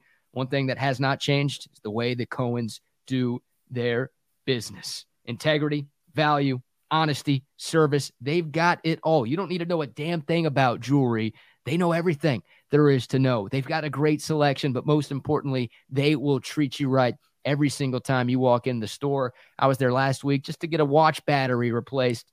Came in, was there for 10 minutes. It was easy. I was in, I was out. Loved the conversation I had with Bill. I'm telling you, he treats you like he treats me. He treats you the way you want to be treated. It's the best. He's the best. They are the best. You just need to know Bill Cohen and his team at Joe Cohen & Son Jewelers. Make sure you ask about the free parking, too. How about that, Buck? Free parking. Right there on Congress? Free parking in downtown Austin. That's shouldn't even be a thing. I don't know how it's a thing, but Joe Cohen and Son Jewelers He made it a thing, huh? They are the best. 6th and Congress, or check them out online at joecohenjewelers.com. We love those folks, and we are super grateful that they sponsor our Paramount Sports segment with Elise Sterling every single Friday. And we love the folks out at Covert, out there in BK's for sure. You know, we're going to be out there tomorrow. We've got our 2-hour pregame show out there live. And the Covert family, they've been doing it since 1909, serving Central Texas with cars and trucks. And their place out there on Highway 71 in BK's, how about the brands that they have out there? Buicks, GMCs, Cadillacs, Chrysler, Dodge, Jeep, and Ram. And, of course, in Hutto, they have Covert Ford and Chevy in Hutto, and Lincoln Ford right there in Austin, Texas. While you're out there, find out more information on their weekly sales that they have by going to covertbk.com. Folks, nobody beats that Covert deal. Not now, not ever. Not ever. It just won't happen because it can't happen. It's can't happen. As that. Also, nobody can get you better furniture than Great Blue Heron Furniture. Where's the dog? There's the dog. See the little doggo, top right portion of your screen. Yeah, you can't buy the dog, but you can buy that gorgeous couch. Dog doesn't come with the couch? I don't think so. I got to ask my guy Matt over there and see if the dog comes included with a piece from Great Blue Heron Furniture. But what does come included is 15% off your order if you use the promo code HOOK'em. And there's a link. If you're watching on YouTube, the video description below, there's a link that you can click on. It will take you directly to our Texas Sports Unfiltered collection. If you're listening on the app, hey, just go to greatblueheronfurniture.com. They've been around since 1991. This stuff is gorgeous. It's also incredibly comfortable, right? Yeah, you've been in those chairs, like they look amazing at people's houses, and then you sit in them and like, this sucks ass. This thing is killing my back and my legs. Yeah, no, that's not the case with Great Blue Heron Furniture. It looks the part, it feels the part, and it is built to last for decades. So if you are looking to spruce up your home, or maybe your second home, if you've got one of those, Great Blue Heron Furniture, the couches, the recliners, the ottomans, the headboards, whatever, they've got it all. This stuff is beautiful. And once again, it is built to last you, not just for years, but for decades. Longhorn-owned company. Most of the manufacturing is done right here in the state of Texas. I'm telling you. GreatBlueHeronFurniture.com. That's the place to go if you're looking for some new furniture. Okay, awesome. Buck. Back to this Texas and Houston game. Let's hear more from Steve Sarkisian. Talked about the special teams a little bit earlier, and we had Jeremy Branham on, a guy that I worked with at ESPN Houston. He's also the sideline reporter for the Cougs. We talked to him yesterday, and he talked about Houston special teams. Like, as bad as Dana Holgorsen has been at Houston, and there are a lot of folks who are ready to make a change down there, the special teams has always been pretty good for him. And hell, at West Virginia when he was there, special teams was pretty good. Like, Dana Holgorsen's got that aspect of coaching figured out. Here's Steve Sarkisian yesterday talking about Matthew Golden, who's the kickoff returner for the Cougs, who has 2 kickoff return touchdowns this year. Sark talking a little bit about Golden and just the importance of being buttoned up on special teams. Something that they've excelled at this year. And I think he's a lot of the reason why, when you have big kickoff returns, I think naturally everybody thinks you just block everything perfectly. But what he's done a good job of is making one guy miss or breaking one tackle and then creating that explosive return. And he's got the strength to do that. And then obviously he has the speed to take it the distance. And so it's a huge coaching point for us in this game is corralling him in the kickoff coverage game. We take a lot of pride in our kick coverage unit. Clearly they take a lot of pride in their kickoff return game, but I think he's a big reason for that. He was always in recruiting a highly competitive young man, had a high football IQ, and you see it in the way he plays, not only on special teams, but on offense as well. Yeah, I mean, he's a kid who sets up the kicking game really, really well. He's a one-cut guy, and once he makes a decision to go, BK, you have to make him make a couple cuts. That's what this Texas group will have to do. Stay in your lanes, make sure you stay in that lane, and make him bubble here where he almost has to stop, start, and try to get going. Because if he gets one cut and you've got an arm out there, I saw him last week. I mean, that dude went right through an arm tackle.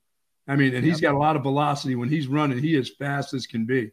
But if you can make him have to make a couple different maneuvers back there, then your speed and strength should be able to handle him in the special teams. But he is that big threat for them. Here's how you handle Matthew Golden. Kick it out of the end zone. Yeah, just kick it out of the end zone, right? There shouldn't be a lot of wind. The weather down in Houston will be similar to the weather here. It's just going to be hot tomorrow afternoon in H-Town. Just kick it out of the end zone. Like, don't give that guy a chance because he is a game breaker. And Houston's had a number of game breakers in the return game in recent years. Marquez Stevenson, Marcus Jones, Tank Dell, now Matthew Golden. Like, they've been great in that spot. But, yeah, that's the best way you handle things. Just kick the ball out of the end zone. Don't give those guys chances to make those game-changing plays. Because once again, if you score 9 times and he gets a 40-yard return, okay. Well, we'll still be mad about it, won't we? I'm not going to be as mad if he scored 9 touchdowns. No. Yeah, if Texas kicks the ball off 9 or 10 times tomorrow, then okay, we're fine with that. But yeah, we'll talk about that at practice the next time. Special if he has teams, one nice return, you know. Special teams can be a factor. It was a factor in the loss against Oklahoma. Like, it can be a factor. That's how you let go block a punt again. Go get another one. Well, that's how you let inferior teams stick around. You give up a return touchdown or 2, God forbid, tomorrow, then all of a sudden this game is a little bit closer than any of us are hoping for. So, yeah, take Matthew Golden out of the game. Will Stone's got to do his job tomorrow. He literally has one job, just kick the ball out of the end zone. That's right. What his job is every week. What about Donovan Smith? Let's hear from Steve Sarkisian. Sark was asked about the difference between Donovan Smith last year at Texas Tech, who, of course, beat Texas in that overtime heartbreaker in Lubbock, to this year's version of Donovan Smith here in his first year at the University of Houston. It is a different system, I would say, but I would also say schematically it's there's a lot of similarities, right? It's a little bit more of an open offense. You know, there's 3 and 4 wide receivers on the field. They spread the field. And then by doing that, that creates running lanes for the quarterback. And, you know, what I think I've seen out of Donovan, you know, his comfort level throwing the ball this year coming into this game, as opposed to last year early in the season when we faced him, he's throwing the ball at a high level. He's very comfortable. They've got a good receiving core. And he does a really good job, you know, like, when we run RPOs, we RPO with the runner and then the receivers on the perimeter and or tight ends. They RPO with the quarterback run with advantage throws and RPO type throws. And so his decision-making, I think, is at a high level. You know, they're running quarterback counter with an RPO, and he's making that decision to throw it or to run it. And then he's such a big physical guy. It's not so much of the elite speed of the mobile quarterback, but the fact of how big he is and that he falls forward and that he can run so physical. Like we learned that last year on a couple short yardage runs. A 4th down run was a critical play. He breaks a tackle to get a 1st down. So I think it's really important with him that we tackle really well. And then we try to kind of shrink the running lanes in there for him, especially on the design quarterback runs. You know, he's become a little bit more accurate this year because their scheme is a little bit different. At Tech, he had those tall wide receivers that he can throw it up, 50 yards for, just a 50-50 ball. And those guys, 6'4", 6'5" type of kids. He's been more accurate. He's got more, as Stark says, more receivers on the field. So his accuracy has had to be a little bit better. But they scheme it up pretty well. I'm not worried about him running for 70 yards. I'm worried about that dude running for 1st downs. Yeah. And giving them hope for another couple downs.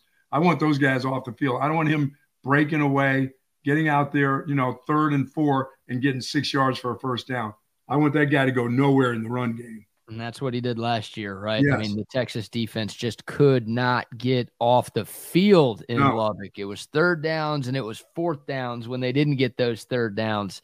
And Donovan Smith was a huge, huge part of that. Yeah, they're not going to hand it off and beat you. No, they're not. I mean, Oklahoma didn't, right? Like Oklahoma wanted to run the ball with their running backs, but they couldn't. So it was the quarterback who was able to pick up yards with his legs. And that was an adjustment that they made. And Texas couldn't adjust back because Dylan Gabriel did most of his damage on the ground in the last 2 or 3 drives in the 4th quarter, where just Texas couldn't contain that dude. So Donovan Smith is a good runner. And I like a lot of what Houston does offensively is similar to what Texas did with Sam Ehlinger, where in short yardage situations or goal line situations, you kind of heard Sark referencing it there, they'll just run quarterback power. They'll literally go shotgun. They'll snap it to Donovan Smith, and they'll say, hey, dude, you're 6'5", 240. Just go forward and pick up 2 or 3 yards. Absolutely. And obviously, Texas was great at that with Sam Ehlinger, especially in 2018 when they won the Sugar Bowl. Houston's not that, but they do that a lot, and they do that pretty well. And yeah, Donovan Smith is having a very, very good season. Like, he's the strength of that team. The passing offense in general, which I know we're talking about Smith running, but obviously he's the quarterback, so it's worth bringing up. The passing offense in general is the strength of that Houston team. And that's the matchup that scares me, right? I mean, it's Donovan Smith and it's the Houston wide receivers against this Texas defense because, once again, Dylan Gabriel, what he did was a problem. The Texas secondary, I don't know if Ryan Watts is going to play, and I don't think it's any coincidence that Texas played its worst secondary game the one day that Ryan Watts missed against Oklahoma. So he might be out again tomorrow. Houston's got some good wide receivers. Texas has given up too many big plays in the passing game this year. I'm a little bit worried about that. And I'm, once again, worried about Donovan Smith being able to take off and run, like you said, to pick up first downs. Yeah, you got to keep him from keeping the chains moving. You really, really do it. And you got to take advantage of this group in special teams. You should be the special teams leader, whether it's your punt returner versus their kickoff returner. Texas should win the special teams battle. I do. I think Houston is very good at it, but Texas should win that battle. I hope. I hope. I mean, I hope special teams isn't much of a factor, right? Like, this is one of those games where your offense and defense should do enough. I don't want to ignore special teams. I get it. That's the third part of the game. What you want is them punting the ball. Yeah. Wow. Yeah, exactly. And like, Texas is like, Houston's defense sucks. I can't say this enough this week. They are awful. They're dead last in the Big 12 in passing defense. They're like 90th in the country in rushing. They're dead last in the country in fourth down defense. They're in the 90s in third down defense. Their red zone defense is 74th in the country. Like, I don't know what else to say. Their defense is horrible. Horrible. Thus, so should have at least 52 points. You shouldn't be, well, yeah, I don't know if it's at least 52. They should be able to get 40, which has been a problem for Texas this year. They've only gotten 40 once. That was that game against Kansas. 40 was the number that I wanted them to average this season, and they've only cracked that number one time. And once again, the talent on this offense is really, really good. Probably top 5 in the country, but they got to score touchdowns. That's how you get to 40 plus. And Houston's red zone defense is awful. So you've got to find a way to score touchdowns the second half of the season to get to the Big 12 championship game. I would agree. And you do that tomorrow against this god-awful Houston defense that gave up. I mean, they had an 11-point lead against West Virginia. Everybody remembers the Hail Mary. Of course they do. That play was awesome. They had an 11-point lead against West Virginia with 5 minutes to go, and they allowed West Virginia to march down the field twice, 75 and 88-yard touchdown drives. The 88-yard touchdown drive happened in like a minute. Like, all Houston needed to do was just, get off the field on that last drive of the game, and then West Virginia marches down the field and scores a touchdown easily. Turns out they left Houston too much time. That's how easily they were able to score there. So this defense, it's awful. They gave up 40 plus to Rice. They gave up 40 plus to Yormark U. They lost to TCU. They gave up 36 in that one. Like, God, Ewers should have a great day tomorrow. Jonathan Brooks should have at least 150 tomorrow. Yes. Texas should be able to score at least 40. And if all of those things happen, not to just destroy your special teams notion, but special teams really should not matter that much. Yeah, I mean, when I talk special, I'm talking about go block one of these punts too. Sure. Do what you did. If you can do that against Oklahoma, you can get it against these guys. They've got a weak link somewhere there, and have that threat in their minds all day long. Yeah. And I like this from Sark yesterday. He was asked about just kind of his team's mindset right now and what it's been over the last couple of weeks since the loss at the Cotton Bowl.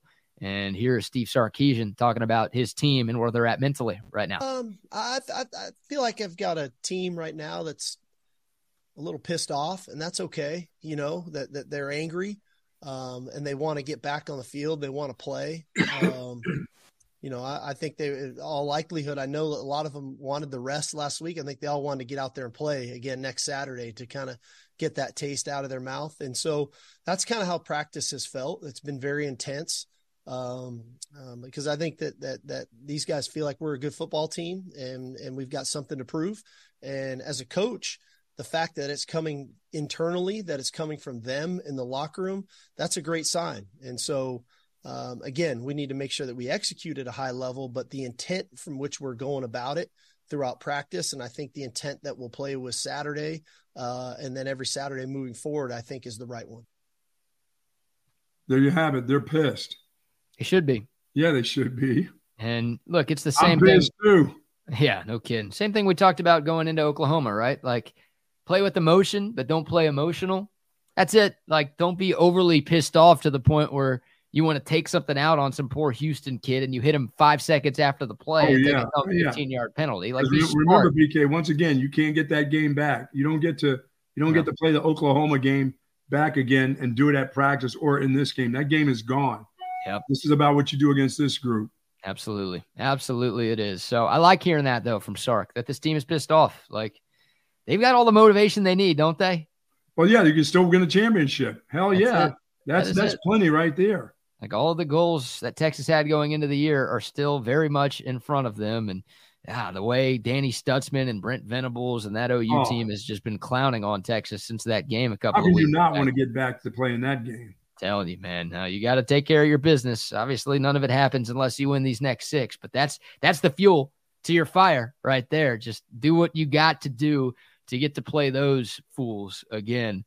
That should be enough. I mean, if I'm Sark, I'm putting that damn picture of the Oklahoma fears God, Texas fears Oklahoma shirt. Hell, if I'm Sark, I bought 10 of those shirts. No I'm kidding. That shit up around the locker room, just like this. This is it. This is what we need to do. Get a chance at these guys again. Yeah, so. I mean, there's got to be some of that. You know, like you said, this is where you play those little mental games with your football team. You know, you can talk about your team being mature. We've talked about this team as a mature team going to Tuscaloosa, but they didn't play mature football against Oklahoma. They didn't come out with the spirit that they should have. So if you got to play a little gimmick here and there, a T-shirt here and there in the locker room, a head coach wearing a T-shirt that says what it says, one of their players, do it. Do whatever you have to do. But Agreed. Fix the red zone, please. While you're playing gimmicks, do fix the red zone on the way to doing some of that gimmicky stuff too. I agree, 100%. All right, shout-outs to some more sponsors. How about a word for Pest Wranglers? Pest Wranglers, Pest Wranglers, Pest Wranglers. What are you doing? I'm making a silly commercial like other companies so people will remember our name. But we're not like other companies. Anyone could see that from our 5-star reviews. But how will people remember Pest Wranglers? Well, once they try us, they'll never forget that we are the most effective, reliable, and affordable pest control company. I guess you're right. Pest Wranglers is the best at pest control, wildlife management, termite control. Pest Wranglers, Pest Wranglers. What are you doing? Hey, it couldn't hurt. Pest Wranglers, 512-670-7808, or find us on the web at pestwranglers.com. There you go. Now, if you're seeking specialized patient-focused orthopedic care, contact the experts at Texas Orthopedics. Their physicians offer comprehensive surgical and non-surgical orthopedic care for children and adults, of course. Spinal care, sports medicine, trauma care, joint replacement, rheumatology, and more. While you're there, do say hello to our good friends Christopher Danny, Dr. Danny, and Dr. Christopher Stockton. They're dedicated orthopedic surgeons, and their goal is to get you back in good health and, of course, giving you that great quality of life that you deserve. Visit them at txortho.com, Texas Orthopedics, the largest independent orthopedic practice in the state of Texas. For more info, once again, go to txortho.com. And if you're seeking specialized beer, get you some Allstat beer. The best beer that you can find all throughout the great state of Texas. They've got it in Houston. So if you're making your way down to H-Town for the game tomorrow, make sure at your bars or your tailgates that you are asking for Allstat beer. They've got it in the Metroplex as well, and of course, all over Central Texas. And hey, if you're not driving to Houston, but you do want to have some fun tomorrow, how about this? From 12 to 3, the Allstat Oktoberfest. Whoa! Oh, yeah. At the Allstat Brewery in Fredericksburg. Food, music, beer, contests, prizes, fireworks, the party of all parties. The Oktoberfest of all Oktoberfests. Coming your way tomorrow at the Allstat Brewery in Fredericksburg. Don't miss out. That place is always a good time, but tomorrow is going to be next level. But hey, whatever you're doing this weekend, make sure you enjoy your Allstat responsibly for your football watching, baseball watching, whatever you've got going on. Life is better with an Allstat beer in hand. It is the official beer of BK. It should be the official beer of you as well. It's Allstat beer. No impurities, no regrets. Very confused still about Jim Harbaugh if this is true. why would you put yourself in that situation? I mean, you've got a really good football team. You've missed 4 games already. Why would you take a chance? Why would you even take a chance like that? I got to believe this is not true. But when more than one coach is talking about it, trying to get the upper hand, actually sending somebody there, I mean, you already know you can't do that. That's illegal to do. That's not one of those, well, he just happened to have his cell phone with him and he took a couple pictures. No, it sounds like this is videoed. I mean, how do you do that? How do you get to that point if you're a guy of this guy's stature? I mean, really? This has to be true. Come on. Like every cheating allegation in sports, I assume is true. To me, you're guilty until proven innocent when it comes to this shit. I mean, if TMZ tells me this is true, I'm going to go, okay. Man. And it's true because they pay for their information. This is, I don't know. Jim Harbaugh would have to be, I mean, this is somebody that's a sort of staff member, you know, not officially, but is getting paid something to take this trip.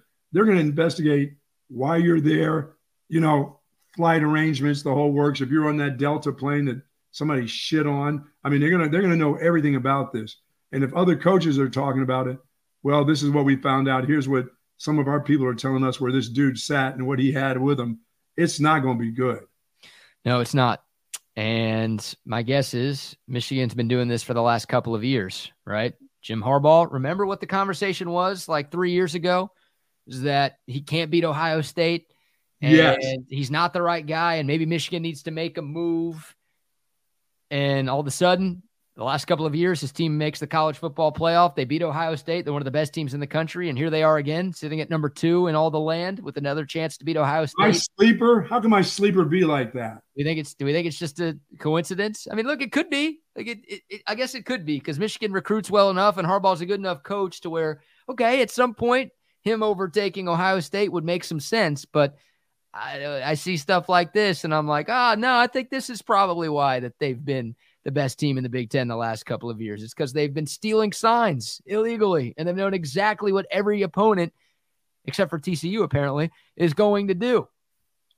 Wow. They didn't send anybody down for that game, huh? They forgot about the games against TCU. They just thought they could beat that group. I guess so. Yeah, they're like, let's send. We'll send everybody to the Georgia-Ohio State game to make sure we're prepared for whoever wins that one for the national championship. But they forgot to do some scouting for the Horny Toad. They're going to get emails, text messages, the whole works here.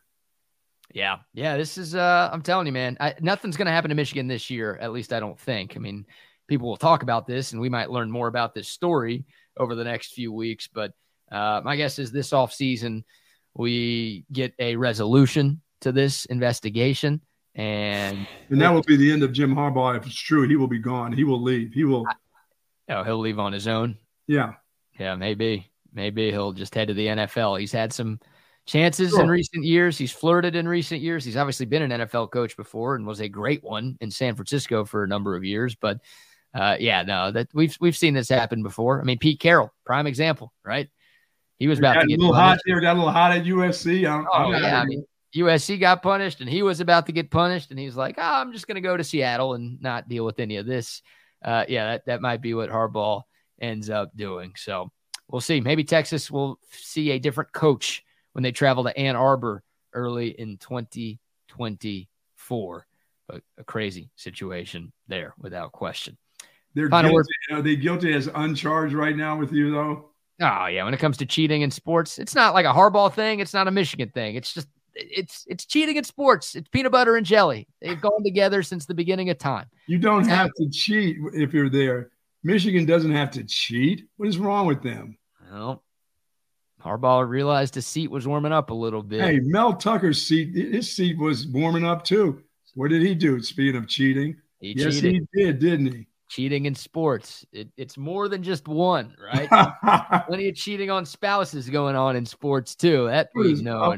What's in the water there in Michigan? I don't know. What's in the water at Jack Allen's Kitchen is there. You go. Love that place, man. I keep saying I'm going to go there. I'm going there this weekend. It's decided. We're getting some food at Jack Allen's Kitchen. Stuff is incredible. So many. Jack had to start down in Z Tejas. The whole Z Tejas folks. He was a part of the beginning of that. So you'll get a chance to taste some of the cuisine that he was very much a part of a long, long time ago. There we go. And now, of course, at Jack Allen's Kitchen, it is very, very special at that place. So good. 5 Austin area locations, fantastic food, burgers, quesadillas, tacos, salads, the pimento cheese. Oh, yeah, and the crackers, yes, to start it out, yes. Doesn't get better than that. They got TVs. They got Altstad beer and all the beers you want. Great food. Jack Allen's Kitchen. Go see them this weekend. All right, Buck, any final thoughts? We'll give our Texas-Houston official prediction during our pregame show tomorrow out at Covert BK. That's from 12:30 to 2:30. Any final football or baseball thoughts before we get out of here? Any last 1,000-unit play you want to make? No, I'm my other 1,000. I'll just put the last 1,000, 5,000 on Tampa Bay, 1,000 on the Philadelphia Eagles. Okay. All right. Yes. A couple of NFL games for the Bucs. We'll be even. We'll all be even. Congrats to the Atlanta Falcons and congrats to the Miami Dolphins on their wins this weekend. That's how Big man Carter's back there, Tua. Be careful. Get that brain vault in. Yeah, no kidding. All right, let's bring the fellas on. Of course, coming up right now, a little bit of chaos theory with Wags and Rodney. Gentlemen, how are we doing today? We are doing good. Does this mic work? Yeah, it's working fine. I can hear you. You sound like a great PA announcer right there, my man. All right. You talking about Rick Epstein? Rick Epstein or Bob Cole, one of the two. I don't know which is more flattering to you. Good. Well, let me tell you about my friend Sue Patrick. Dakota this weekend, Rodney. Well, I hope so. I think I'm supposed to go out there and work, but I'm trying to get my credentials verified, and they're like, okay, we have to check with corporate, and I'm like, holy shit, corporate's wherever. But one way or the other, I will be there. And I got the Formula One. I've got this. There you go. I got the Formula One cap, and you know what's so funny is when you talk about Formula One and NASCAR, kind of the differences. You know, I bought this cap. This cap at the NASCAR would probably cost, I don't know, $35, which that's way too much. This baby right here, Buck, $72.37 after taxes, my man. How about that? Would they have a pro shop there or something that you went into? They've got the Formula One shop, and then everybody. You got the Red Bull, you got the McLaren. I mean, their merchandise. I mean, it is definitely a different world right there because it's like. I mean, the shit is nice. I mean, the shit is nice. But, I mean, the bad thing is with this one, it's like I just have a big melon, I guess, because it's like I have to have it on the last little thing right there to make it fit, you know. But, hey, whatever. It is what it is. You go there and you soak that stuff in. That's what it's all about. What's that? Is BK paying you a lot of money? My God. I tell you, man, I am. You know, at the other place, I was just a raggedy dag Saturday guy. And then I come in here to this place and it's like, shoot, man, I feel like Colin Cowherd around here. Well, at least at this place, they put money in your pocket. At the other place, they were trying to steal it out of your pocket. You know, they weren't givers. They were very much takers over there. If you could ever hear them, but obviously you can't. We're on one today. Would I ever stop? Why should I ever stop? I should never stop. There's certain things you never. Did anybody tell you to stop? I want you to keep going. I said I know you do. I know you do. Absolutely. I mean, you're preaching to the choir, man. I'm the acolyte today, man, carrying the damn candle, going down the aisle and shit. Oh boy, Bucky's preaching. I'm listening, man. Our network is like, what's the football movie with Burt Reynolds that they remade with all the prisoners? North Dallas 40. No, Longest Yard. That's Mac Davis. Come on. Nick Nolte. The Longest Yard. That's us. We are the longest yard right here in this. Yes, we are. In this organization right here. I like Listen, it. boys, All right, have a great one.